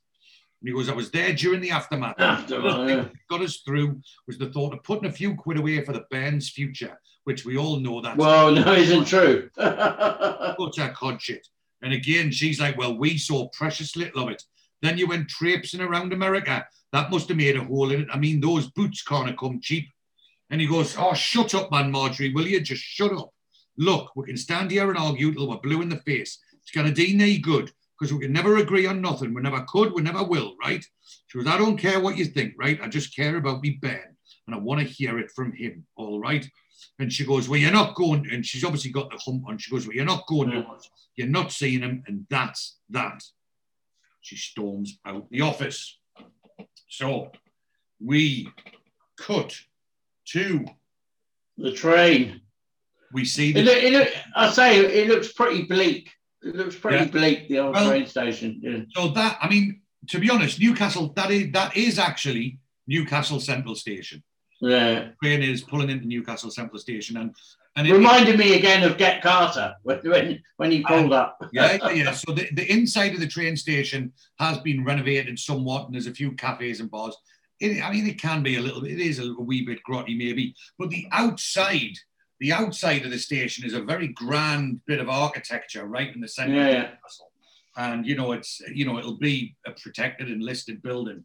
And I mean, it's, many, I'm assuming it's hundreds, when did they first build a train station? When were trains running? 1800s, Yeah. So anyway, so like I say, the train pulls into the central station and we see Barry getting off the train. But then we cut back to Wayne. Neville's house, and Wayne is getting ready to go out. And Brenda's giving him compliments. She says, "You've got very good dress sense, Wayne." And Neville's like, "You'd never let me wear anything like that." And she goes, "Well, you wouldn't suit it, pet. Wayne's got the hips for it." The slim hips. Yeah. And he says, "Yeah, this place I'm supposed to be meeting Oz, the Anchor, what's it like?" And she goes, "Well, it's not the sort of place I go after dark." So it sounds like they're going to meet Oz in a rough old boozer, which we see is a very, very sort of delectable place that you and I might have frequented back in Yeah. We might have gone there, yeah. And what's that? What's the Flying Scotsman at King's Cross? Oh, that's not too far away from you. No, that used to actually have sawdust on the floor. Yeah. And, I used to go in there after work, and my work boots. I'd come home at night, and there'd be sawdust all around the rim of my boots. Well, I remember when COVID first came out, someone made a joke, and it was actually true. It's like, I said, it said, "I've snorted cocaine from the toilet seats in the Flying Scotsman at King's Cross. I'm immune to fucking coronavirus or something." It's actually reopened now as quite a nice boozer. Is it? No, because I remember when we used to do stag do's, it was the first place. You'd get off the train at King's Cross and you'd walk into the Flying Scotsman because the strippers were on. And strippers on at like midday, wasn't it? Oh, they were constant. It was like a rotating wheel. Yeah. Anyway, so he says, where he's supposed to be meeting Oz, and she says it wouldn't go after dark. And he says, it's not full of headbangers, is it? And then Neville says, you'll probably go on to the Princess after. And he's talking about the Tuxedo Princess, which is the boat that floated on the river. Oh, yeah, you mentioned this before. Yeah. A revolving dance floor. And it was just there. I mean, it was an absolute fucking meat market, an absolute fucking savage place. And yes, so it had a revolving dance floor on it. So when the tide was going in, so the boat would be leaning to one side, and then the dance floor was going round and round. So you're going round and round, but you're also going up and down like that. And then you're also pissed out your face as well. It was the cause of many a fucking scuffle, let me tell you. And he says, you'll probably go on to the Princess after. And then he whispers, he goes, it's wall-to-wall crumpet, wink, wink. And Wayne says, here, he takes the piss and he says to Brenda, he goes, here, mum. He goes, is it all right if I stay out till midnight? And she goes, not a minute later, mind. And he says, I'm only doing it for you, for you. He says, I thought you might like to be alone. And she goes, oh, there's no need to go out on our account, Wayne. And Neville straight away puts it, he says, yes, there is. Can you get him a key, please, pet? And she goes, I'll get the spare. And he go, and Neville has a wee word with Wayne. He says, here, listen, if you pull tonight, don't drag it back here, eh? And he goes, what do you take me for? And he goes, an animal. And he goes, yeah, but I wouldn't abuse your Brenda's hospitality now, would I? He says, maybe not now, but after a few drinks, it hasn't got a conscience, has it? Pointing to Wayne's little chap. And he says, now look, first of all, I'm not in the mood for chasing it, all right? And secondly, if I was, I've got a beautiful car with reclining seats and a lovely heater. So it's a bloody sight warmer than your spare room. So we cut to Barry. And so Barry is there. I love this scene. It's one of the best.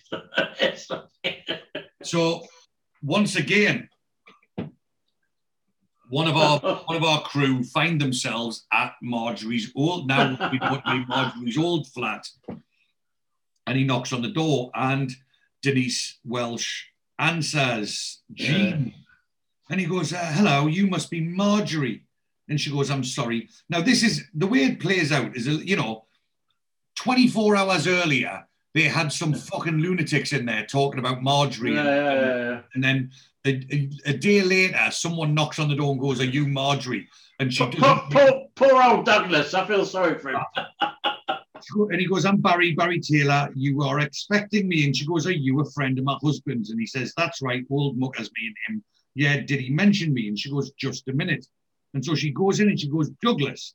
And Barry just walks in the fucking gap, like doesn't wait to be invited. And she goes, it's a friend of yours, pet. And he opens the door. And, Barry's got a look on his face. He's like, oh, and then he's like, look, the look on his face changes. And Douglas, again, he goes, who are you? And he goes, Barry Taylor, where's Oz? And again, the penny doesn't drop when they were talking about Oz yesterday. And he goes, I'm terribly sorry. There seems to be some sort of mistake.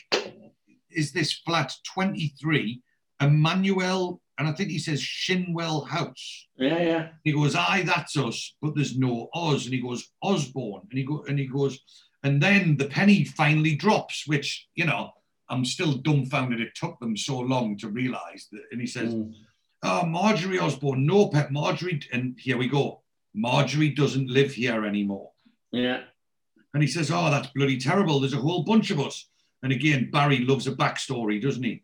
There's a whole bunch of us, and we're supposed to be staying with the 3 local lads. In fact, I made up the roster. Look, we ain't staying with Neville and Moxie and me. We're supposed to be staying here. And Douglas has had enough. He goes, well, I'm very sorry, because I'll sleep on the sofa and you can move in with the missus. And she goes, Douglas. And he goes, it's terrible. He goes, I've paid off the taxi. I've lugged my bags all the way up here because the lift isn't working, And Douglas has got the hump now. He goes, well, you can just lug them back down again, can't you? And Barry's terrified. He goes, on the streets of an area like this. And he goes, hey, mate. He goes, don't you rubbish my area. We live here and you don't. And he slams the door. And Barry, not taking the fucking answer, he fucking knocks on the door. And they use a telephone. If I could just use your telephone. So we cut back to Neville's house. And Neville says to Brenda, he says, is she asleep? Meaning the baby. And she goes, yeah, dead to the world. And they both have themselves a glass of wine and cheers. And she goes, oh, it's nice this. It's not too sweet. And then so Neville's obviously feeling a little bit frisky once again. Yeah. He says, hey, listen, he says, I've been thinking. He says, why? He says, we've not seen each other for a bit. Wayne's away out. The band's asleep. I thought maybe we could have an early night. And she says, 8:30. And he says, well, there's a note on the box. And she goes, I don't think I could get to sleep this early. Obviously, she's winding him up. And he's, oh, yeah, Brenda, you know what I mean. She goes, oh, all right. And as it's a bit early, you better take the phone off the hook. And he says, all right. He says, I'll nip up and put the electric blanket on and all. And then we find out that young Brenda's had the same idea. She says, he's done that. Yeah. No need to do that. I did that 20 minutes ago. Yeah. She's got a very saucy look on her face there, George. Yeah, definitely. I'm sure you were quite enamoured with the saucy look there. So we cut to Norma's, and Dennis is looking for some records we see, and he says, Norma, and he says, yeah, and he goes, where have you put all of my records? And she goes, what? And he goes, when I moved in here, I brought a whole stack of records with us. I put them in that cupboard there. And just as if it's normal to give people shit away, she just goes, I gave them away. Like, now I know, right? I think she said to Ethiopia, I think. Yeah, no, what I'm saying, right, is this isn't Dennis's house. And so, he's moved in and it's not his house and then he's gone away and whatever. But like, me and my sister don't talk, right? But like, if I did that, like if I was staying at my sister's and she just went and gave some of my shit away, I would go fucking ballistic. And he's talking about, records, which are obviously quite valuable. Yeah. When I moved in, I bought a whole stack of records and I put them in the cupboard. And she goes, I gave them away. He goes, you did what? She goes, I either went for Ethiopia. And he goes, that was my collection, Norma. And she goes, well, the bands have left some cassettes around. He goes, look, man, I'm talking about classics. I'm talking about Janis Joplin, Creedence Clearwater Clearwater Revival. Now, you, as a man that used to work in the record store, George, Yeah. I'm sure you probably know a little bit about that. Oh, yes. Yeah, I had a great collection of records, but I sort of in the late 80s, I went and sold them. I'd signed Depeche Mode records. I'd all sorts of stuff. Yeah, stuff I wish I'd kept, but probably worth a fortune these days. Yeah. Anyway, and she goes, "You can't tell me you were going to play them now." And he goes, "I was, as a matter of fact, She goes, "Well, if you're feeling nostalgic, Pet, why don't we get the family photograph album out?" I don't know if that's a bit of a jibe about something or not. But anyway, the phone rings. He goes, "That'll be Bomber." And she goes, "Are you picking him up?" He goes, "No, I can get a cab. It's a phone." And then he picks the phone and he goes, "It's a phone box. It's him." And then you hear him and he goes, "Barry, where are you?" And this is one of the greatest lines in the entire episode. Yeah. He goes, "I've no idea, mate. It's taken me bloody half an hour to find a phone box that hasn't been vandalized." And Dennis just goes, "Oh, you're in Newcastle." You're in Newcastle. You're in Newcastle. Yeah. And he goes, "I'm surrounded by drug addicts, muggers, and bloody rapists." He goes, "Oh, aye, of course, we forgot you were supposed to be staying at Oz's, weren't you?" And he says, nah, him and Moxie are staying at his mother's. She'll not be on the phone. She'll be no room there anyhow. Well, we cannot manage to see you because my sister's already putting up Bomber. Why don't you try Neville? And obviously Barry says he's engaged. He goes, "Well, he cannot be engaged forever." And obviously Dennis has got the hump trying to sort out other people's problems. And he slams the phone down and he looks at the cassette that he's got and he goes, "Banana bloody Rama." So we cut to Neville's and the doorbell rings, and it's like not just once, it's ringing and ringing and ringing. And Neville says, "Is that our bell?" And Brenda says, "Well, I gave him a key, he kind of lost it." And he goes, "It's only 20 to 10. He goes, "It's only 20 to 10. He goes, "It can't be Wayne." She goes, "Who is it then?" And he goes, "Well, I'm not a clairvoyant, Brenda." And the doorbell rings and he goes, "Aye, I'm coming. And he opens the door and it's Barry. And he goes, "Oh, thank God." And then straight away he goes, "All right, driver, thank you." And you hear the car drive off. And he walks in and he goes, "Warm, safety." And he goes, "Where have you sprung from?" And he goes, "Some place called Gateshead." Talk about the bleeding concrete jungle. And yeah, I mean, there are definitely blocks of flats in Gateshead where you wouldn't want to fucking go after dark. You know what I mean? There's some pretty fucking rough areas there. And Brenda says, "Neville," and he says, "It's just a minute, Barry." And she goes, "Who is it?" He goes, "It's Barry, one of the lads." And she goes, "What's he doing here?" And he goes, "I don't know yet, do I?" And then the baby starts crying. And he says, "I hope you don't mind, mate. I nearly bloody froze to death out there." And he says, "No, you're all right." He goes, "I'll get you a hot drink or something." And then he realizes, he goes, "Oh, you're in bed. I hope I haven't come at a bad moment." No. And he goes, "No wonder I couldn't get through. You left the bloody phone off the hook." So Barry has well and truly interrupted Neville's potential bit of passion. Yeah. How to get on with Brenda. So we cut to the pub. The stripper. What a fantastic fucking establishment this looks like. Yeah. Oh, yes. It seems like my sort of place, to be honest with you. Yeah, well, there was a... No one judges you. No judgment. Absolutely no judgment. So there was definitely a couple of boozers like this in South Shields. I used to live near one. Yeah. What was it called again? I can't remember. It was at the top of Lake, the Brunswick. That was it. There was a pub called the Brunswick at the top of Frederick Street in Leagate. Yeah. Up the road from there was another pub in South Shields that used to have strippers on like that. But there was. I didn't know of anywhere in Newcastle that had them. I'm sure if you lived in Newcastle in this time and you knew where there was strippers, I would have been there. Please feel free. Well, at this point, I was about 10 years old, so I wouldn't have been. You would have been there, George. I would have been there. But yeah, if you knew of any bars in Newcastle that had strippers on in such like, please feel free to email us in. So, like I say, there's a stripper on. Oz gets the drinks in, and Oz is actually sitting with his back to the stripper and not really paying it any attention. And he says, well, I'm sorry I'm not your genial host tonight, lads. I mean, any other time I'd have been happy to drag you. And it has to be said, the stripper is opening her legs at regular intervals. She is. And she's definitely trying to attract people's attention. And he says, normally I'd have been happy to drag you around the flesh pots of the Northeast, but it's just this thing when we kid. I mean, it's weighing heavy on us. And Wayne is not taking his eyes off the stripper. Him and he are transfixed. As is Moxie. Yeah. And it's like, I'm sure it does, son. And he says, I mean, I know what you think. I know what everyone thinks for that matter. You think that I'm irresponsible, to kind of heed the ball, a bit of and Moxie goes, lunatic.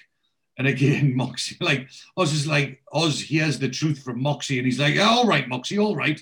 And then he said, this is a great line. He says, you're not always rowing with all your oars in the water yourself, And Moxie, he says, no, he says, fair enough. Sorry, Oz. And he says, but I'm still his fella, and I says, he's still my kid.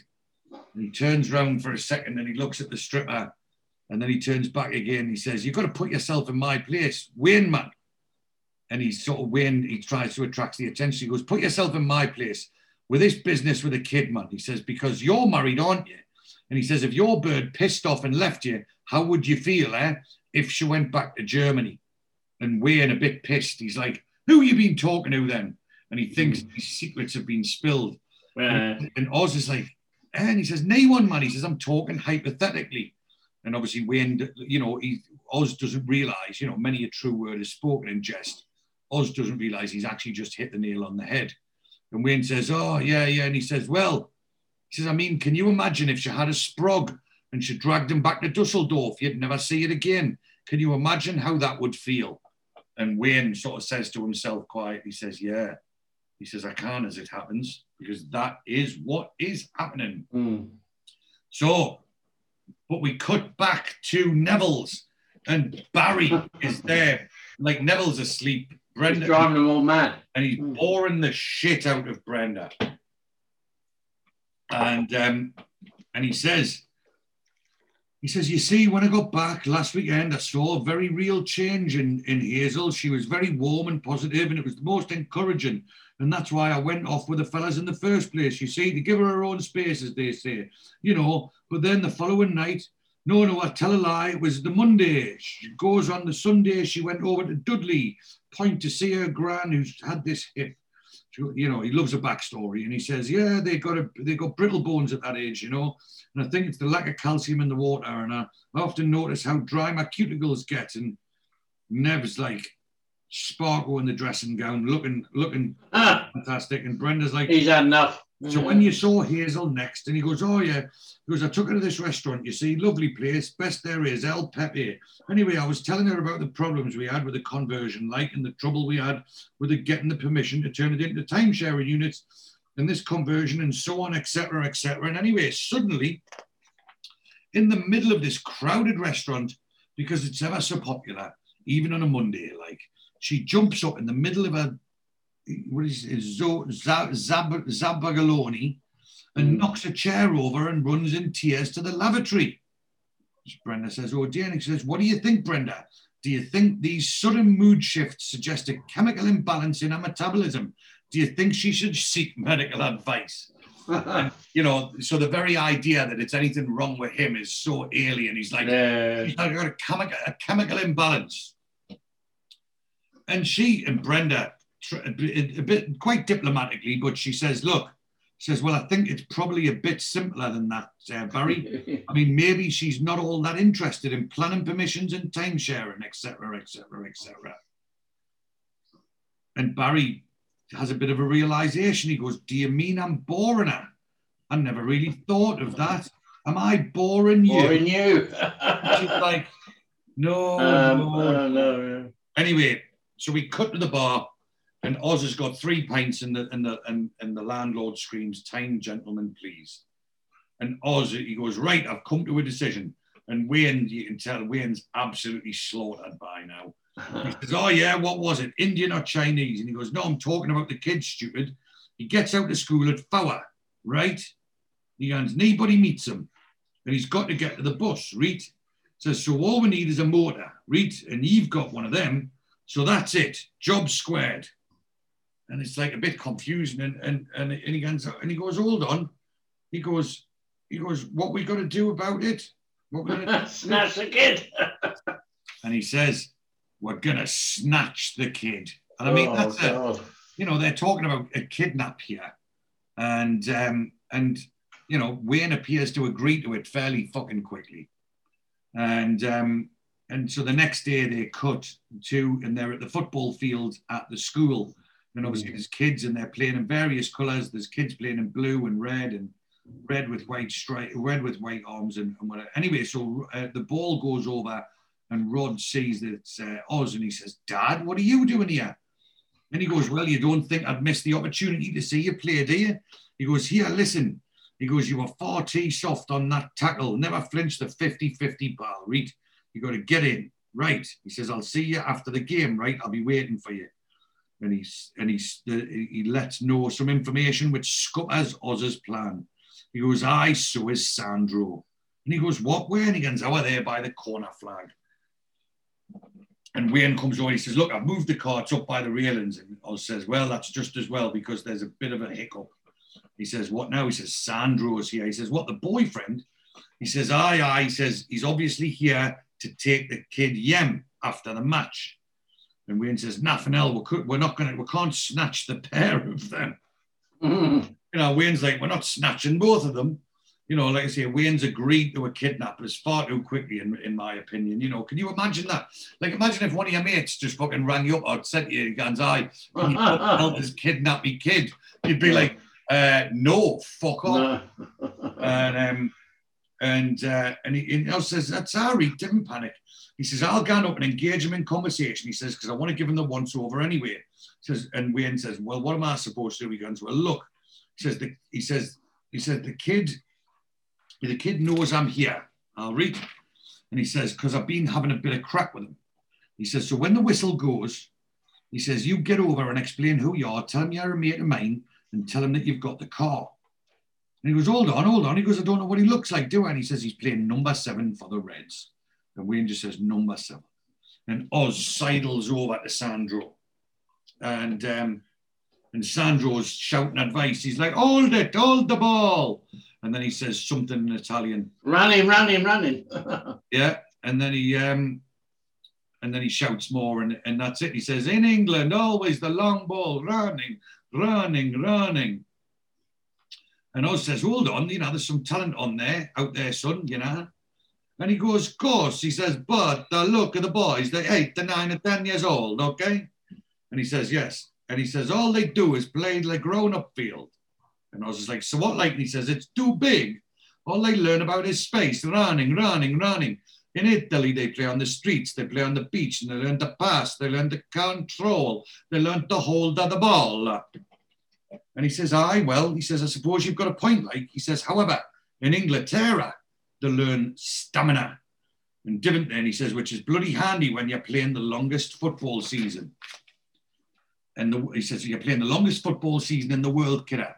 And Sandro, he says, too long, too many games. Anyway, so Rod scores a goal and they both cheer. And Oz, he says, see the way that number 7 just slipped into the 18-yard box, straight in. And Sandro, he goes, that's my boy. He goes, yeah. Anyway, the whistle goes. Both games are finished. And there's, like I say, there's one team, like Oz has said, he's the number 7 for the Reds, but there's one team that's playing in red, but they've got white sleeves. And Wayne says, excuse me, you, number 7. He steams straight over there, doesn't he? Grabs him. Yeah, and he goes, you played a right stormer, you did. And the kid's like, thanks. And he goes, your dad was well proud of you. And I mean, it's scary how easy it is for Wayne to get this kid at the car. He says, me dad? Yeah, he says, yeah, of course he is. He told me to come and fetch you. Come on. Anyway, so Oz is back. Oz is back with Sandro, and he goes, so what? He says, so what? You come here every week and watch every game, do you? And he says, and he goes, he says, today they don't play so good. He said, but last week, the boy, he got the hat trick. And And he says, get away, the bugger. He says, all right. It's got one thing got to be said. He's Sandro. He's been in quite a few things as well, hasn't he? George, you read Vincenzo Nicolai. Yeah, Vincenzo Nicolai. He's got 96 credits on IMDb. Yeah, he's been loads of stuff, hasn't he? He was in Dempsey and Makepeace. Yeah. One of our favourites. He was in Boone. Yeah. He was in the film Buster with Phil Collins. Yeah, that's right. Yeah. He was in the film Alien 3. Yeah. Shine on Harvey Moon. Diesel and Pasco, that was written by our guest Stan here. He was in the Bill, Grange Hill, Hustle, Spooks, The Dark Knight, a good film, Holby City, EastEnders, and was in Captain Phillips, that thing, that film with Tom Hanks about the Somalian pirate. Yeah. So yes, he's had a fairly decent career. And a lot of the stuff that he played was like Giuseppe in some, like if there was a requisite for a talking Italian in an English TV show, he got the part. He was the man. Yeah, he's done that. So anyway, we diverse. We do. And so anyway, Wayne leads this, takes this lad to the car, and he says, right, here we are. And he goes, is this your car? BMW 520. And he goes, and the kid says, it's a great motor. He says, yeah, well, jump up in. Your dad's up the road and we'll go and pick him up. And then Oz jumps in the car and he says, right, burn rubber. And the car spins off.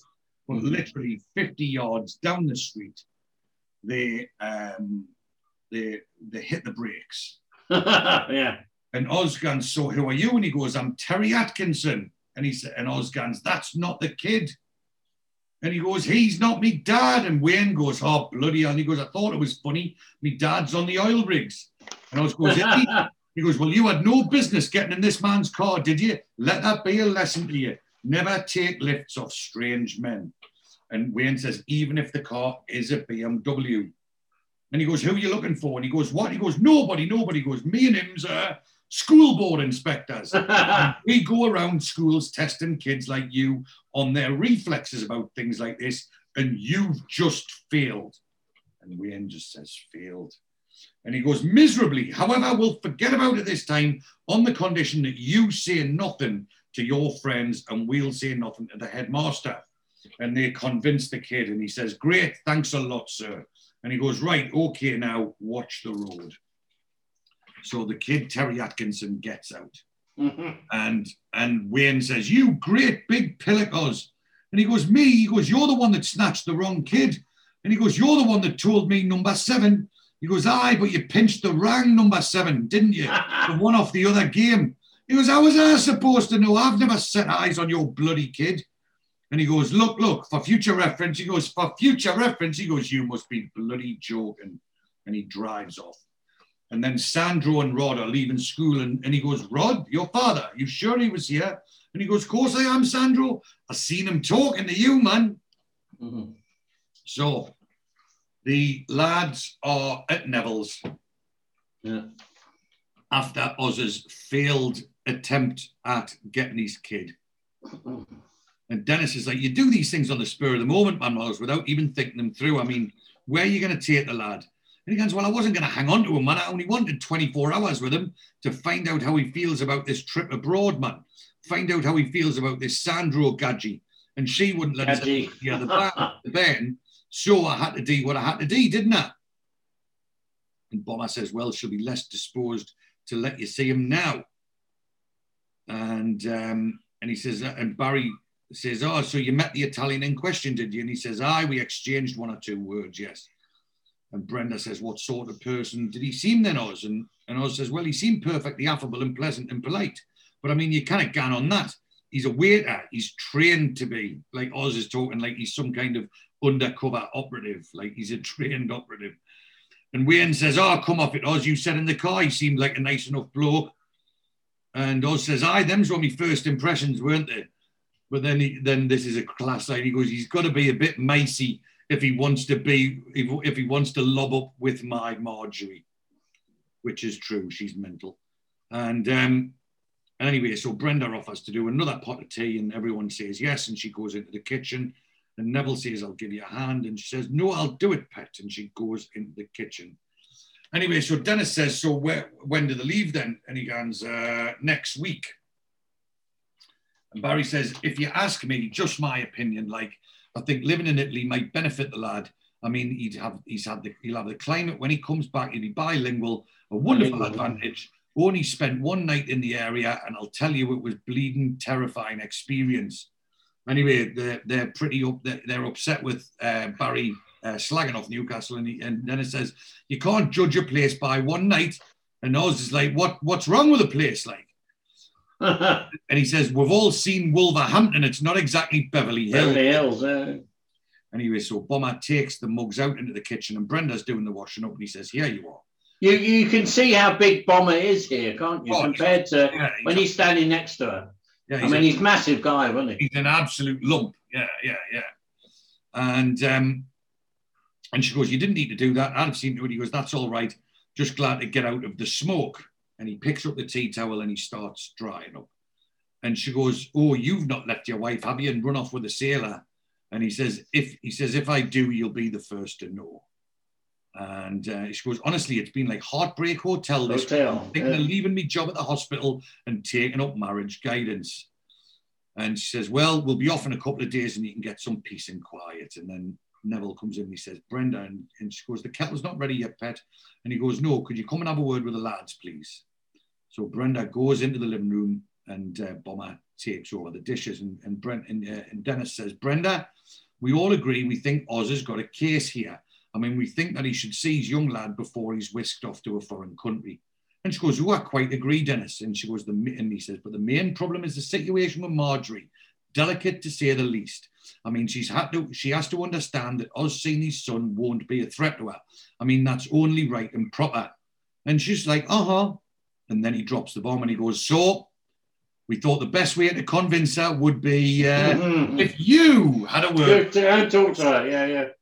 So we cut and we see, so Brenda and Marjorie are in a bar/restaurant. Oh, I love the Italian restaurant. It's brilliant. Now, did you actually notice that it is, if not... It's similar to the other place, the cocktail bar they're in. There we go. So it's similar, if not the same place. There's just a few Italian bottles hanging about the place. Yeah. So they basically, it was similar, if not the same, as the... I mean, because obviously we know it was different because in season 1 they were filming in Elstree and this is being filmed in Nottingham. So, it is a different place, but they obviously either kept the same set or, but they may even be trying to insinuate that Marjorie pulled the waiter in season 1 and she's now going out with them in season 2. But it's very, very similar to the bar where Brenda and Marjorie and Vera drank in season 1, in series 1. So anyway, so they're sat at the table and Sandro's got a bottle of wine and he says, who wants to taste? And she says, you're the expert, pet. And he says, shall I let it breathe? And she goes, don't be daft, man. We just want to hurl it down our necks. Yeah. And he pours the drinks. That's a good Geordie bird, yeah. Get it down your necks, yeah. Well, cheers, pet. And they chink glasses. And she goes, I tell you something, Sandro's the only dad Rod's ever had. He's wonderful with him. He teaches him things. He talks to him. He explains things. And Brenda says, well, actually, in spite of all of the circumstances, Oz admitted he quite liked him. And she goes, oh my God, that's what Sandro said. She goes, I'm telling you, Brenda, I couldn't stand it if him and Oz got pally. So Brenda gets home after being with Marjorie, and Wayne is sat all alone in the living room. And he goes, oh, hello, Bren. And she goes, hello, Wayne, are you on your own? And she says, the lads have gone down the pub. I said, I'd babysit. And she says, that's nice of you. And he goes, I didn't fancy it. And I wanted to speak to Krista, sort of privately. And he gives her another tenner. Those remember them big old brown tenners? Oh, God, I remember them well. Yeah, we used to call it a brown spot, didn't we? That was like what we used to call a £10 note, or like a brown spot cash jackie. Oh, it used to be a night out. That was great. Yeah. Well, but we used to so a £10. So the fruit machine used to have a £10 jackpot. Yeah. And we used to call a £10 either it was either a brown spot or a cash jackie, because it was either £10 in cash or £20 in tokens. And so anyway, he gives her a big one of them big old tenors, and she goes, I'm sure that's too much. We're in a cheap rate after all. He goes, yeah, but there was quite a lot of heavy dialogue tonight. And she goes, oh dear. She goes, look, there's some Cointreau on the sideboard over there. Why don't you pour both one? And she says, so has she come to any decision yet? And she goes, yeah, she's going to have the baby. And she goes, well, that's a relief. I'm glad. He says, but she ain't going to have me back. So the good news is I'm going to have a kid by the woman I love, but the bad news is I'll probably never get to see it. And Brenda says, it's ironic, isn't it, that you and Oz have similar problems? And he goes, how did you get on with Marjorie? And she goes, well, she's agreed to let him see the boy, took 2 bottles of Chianti though. And he says, you are a marvel, you are, Brenda. She says, do you fancy hopping over to Dusseldorf, do you? Do the business with Krista. So there is some samba music playing, and we cut, and it's basically the river time. And hit the time. Yeah. And Oz is basically being with Rod, and they're on the banks of the River Tyne near the shipyards, etc. And he says, this is where your granddad used to work. And he says, yeah, he says, well, not exactly here. He says, not here exactly, up the river, Wells End, Slipway. And he goes, I never knew me granddad. And he says, no, he says, he was a riveter, hard man, proud man, but the job killed him in the end. And that's why you never got to meet him. And he sort of, he's got a bar of chocolate and that. And he says, it's funny. He says, he built ships that went all over the world, and yet he never left Tyneside. He says, I think that's how I become a bit of a wanderer, I got a bit of the jipper winners, because I said to myself that when I was your age, I said, that's never going to happen to me. He says, mind that I'm afraid of hard grafting out like that. It's just, there's a great big world out there. And he goes, I know, Dad.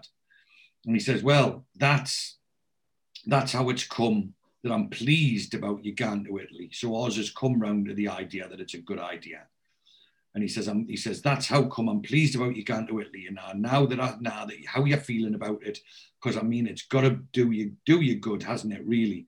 You'll come back, you'll be able to parlay amor Italiano, as they say, give you an idea what the world's about, and it'll improve your ball control, doesn't it? Yeah? And he laughs for a second. He says, my teacher says I'm very fortunate. He says, well, your teacher's right for once. He says, I'll miss me friends though. And he says, you'll make new ones anyway. You'll be back, won't you? He says, you couldn't leave this for long, could you? Yeah. So you see them, and they're with some donkeys in a field, then they cut, and they are at a bus stop, and they're on that road again. They're on that road again. Well, so where they are, that is on that street they're on is called the Sand Hill, which is so where he stood there on the corner under the Tyne Bridge, directly behind him is the bridge. Is the pub I used to work in. Oh, right. Oh, so they're on the quayside, and the bridge is going over the top there. And so if you basically from directly behind where they're waiting for the bus stop, is the pub I used to work in, Offshore 44, and then over to the left is the pub that they went. You weren't doing the bar there or the door? No, this was when I started out as a glass collector, and then worked on the bar. Yeah, this was when I was like 17, 18, yeah. I didn't start doing the door until I come down here. So like I said, where he is, he's on the corner. Behind him is Offshore 44, and if you went up to the left, you would have that pub that they went in at the beginning of the episode. Yeah. Okay. And the bus comes round the corner, and it's number 35 bus, which goes to Chapel Park via Osborne Road. And Osborne Road, yeah. Osborne Road is in Jesmond, so yeah. Is that a real place, Osborne Road? Yeah.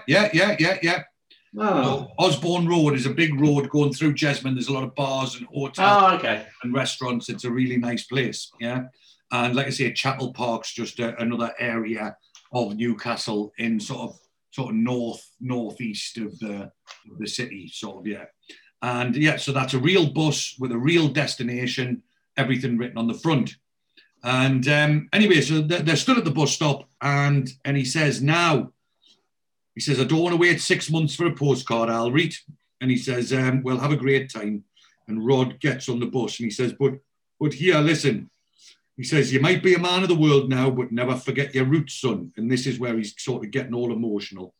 And he says, you'll always be a Geordie, no matter where you go, because this is the place what shaped you, made you what you are. I'll read. And if you notice, Rod, he says, he buys the bus ticket and he says to him, he says, ciao, Dad. He's Italian. He says, ciao, Dad.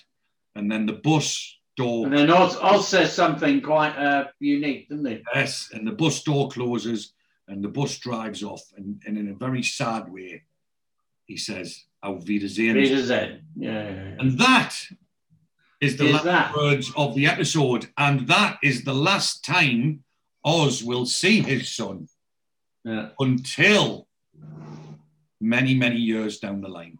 Yeah. Like I say, we will talk about that at a later date.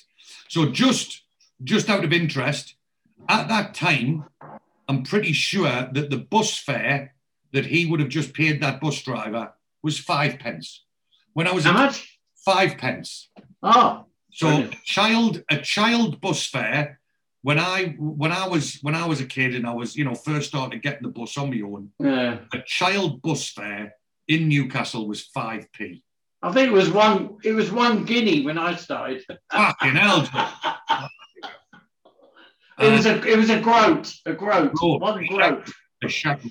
And then it went up to 10p later on down the line. But yeah, so 10 groats. Yeah, so that's it. So again, very much, less of the comedy towards the end there and more, like I say, trying to show Oz as not the cold-hearted, that he is. And, as much as he's not the greatest father in the world, he still did love his kid. So the credits come up, and who gets a whole page credit this episode is young Brenda, Julia Tobin. And did you see the picture that they used for Brenda's credit?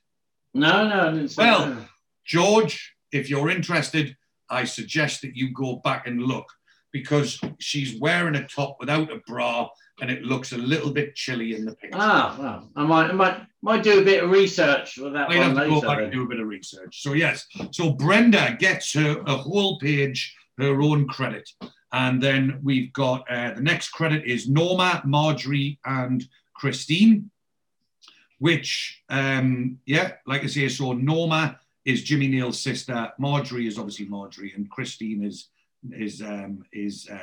Kevin's Waitley's wife. And then we've got Douglas and Jean, who are the occupiers of Oz's flat, which again, as we talked about, is Denise Welsh, and Sandro gets a credit. And then finally, we've got the foreman in the factory. We've got Terry Atkinson, the kid, and Rod, who was played by someone called Barry Hollinshead, who, like I say, we did try and reach out to, but he's not been on Twitter for quite some time.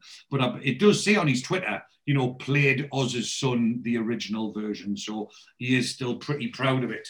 So that is it for this week's episode. Marge doesn't live here anymore, and Love don't live here anymore, which was Jimmy Neal's song. So that is it for episode number 21.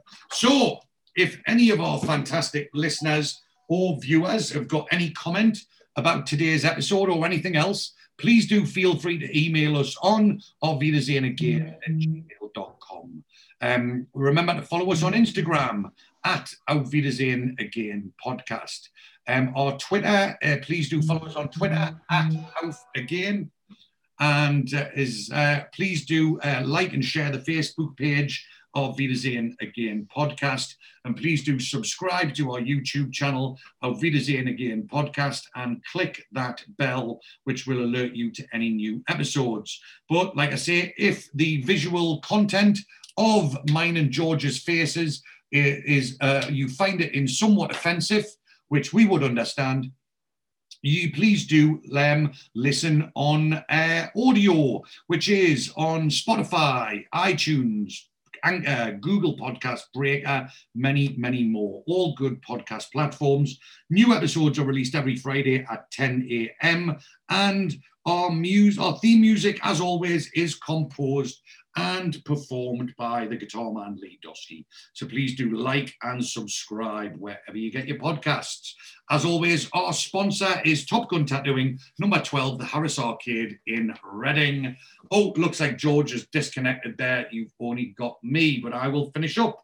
So our sponsors, number 12, the Harris Arcade in Reading, topguntattoo.co.uk, 01189 968. Oh, you're back, George. I think you went for a second. You think I frozen a bit there? Yeah. Anyway, so we were just going through the sponsor, 01189 968 667. And remember, you get a 20% discount off any tattoo with Zach with a code word Hadaway and Shiteman. And remember, you can get a free Neville and Lottie tattoo for every single listener. That is, and remember, so we had our winner. Remember, the winner of our most recent competition, winner, chicken dinner, was Lynn Anderson, who did it on Instagram. So Lynn, if you are watching this, please do message us in with your address and we will pop your prize in the post. And our next giveaway competition is the original signed picture copy of the in Dusseldorf. So that is it for today's episode. And please do tell your friends, spread the word, and tell everyone how fantastic the podcast is. Try and drum up a few more listeners. And so just as an interest, we have got less than 1% of our listeners are based in Oman in the Middle East. So brilliant. You are the list. I was looking at the geographical breakdown and it's like 96% UK, like 2% America, and then like very brilliant. Other areas. And so we've obviously got a listener who's in Oman. Oh, you're the listener. Get in contact. If you're the listener in Oman, email us in and let us know what you do out in Oman. So that is it for this week. So George, enjoy your trip down to, where was it? Margate? Ramsgate. Ramsgate, and the biggest Witherspoons available. Yeah. And we will see you next week. But until then, Auf Wiedersehen. Auf Wiedersehen. Oh, yeah, man. All out of options, nothing to choose. I'm pissed out on Netflix, I'm sick of the news. I'd sign up to Sky.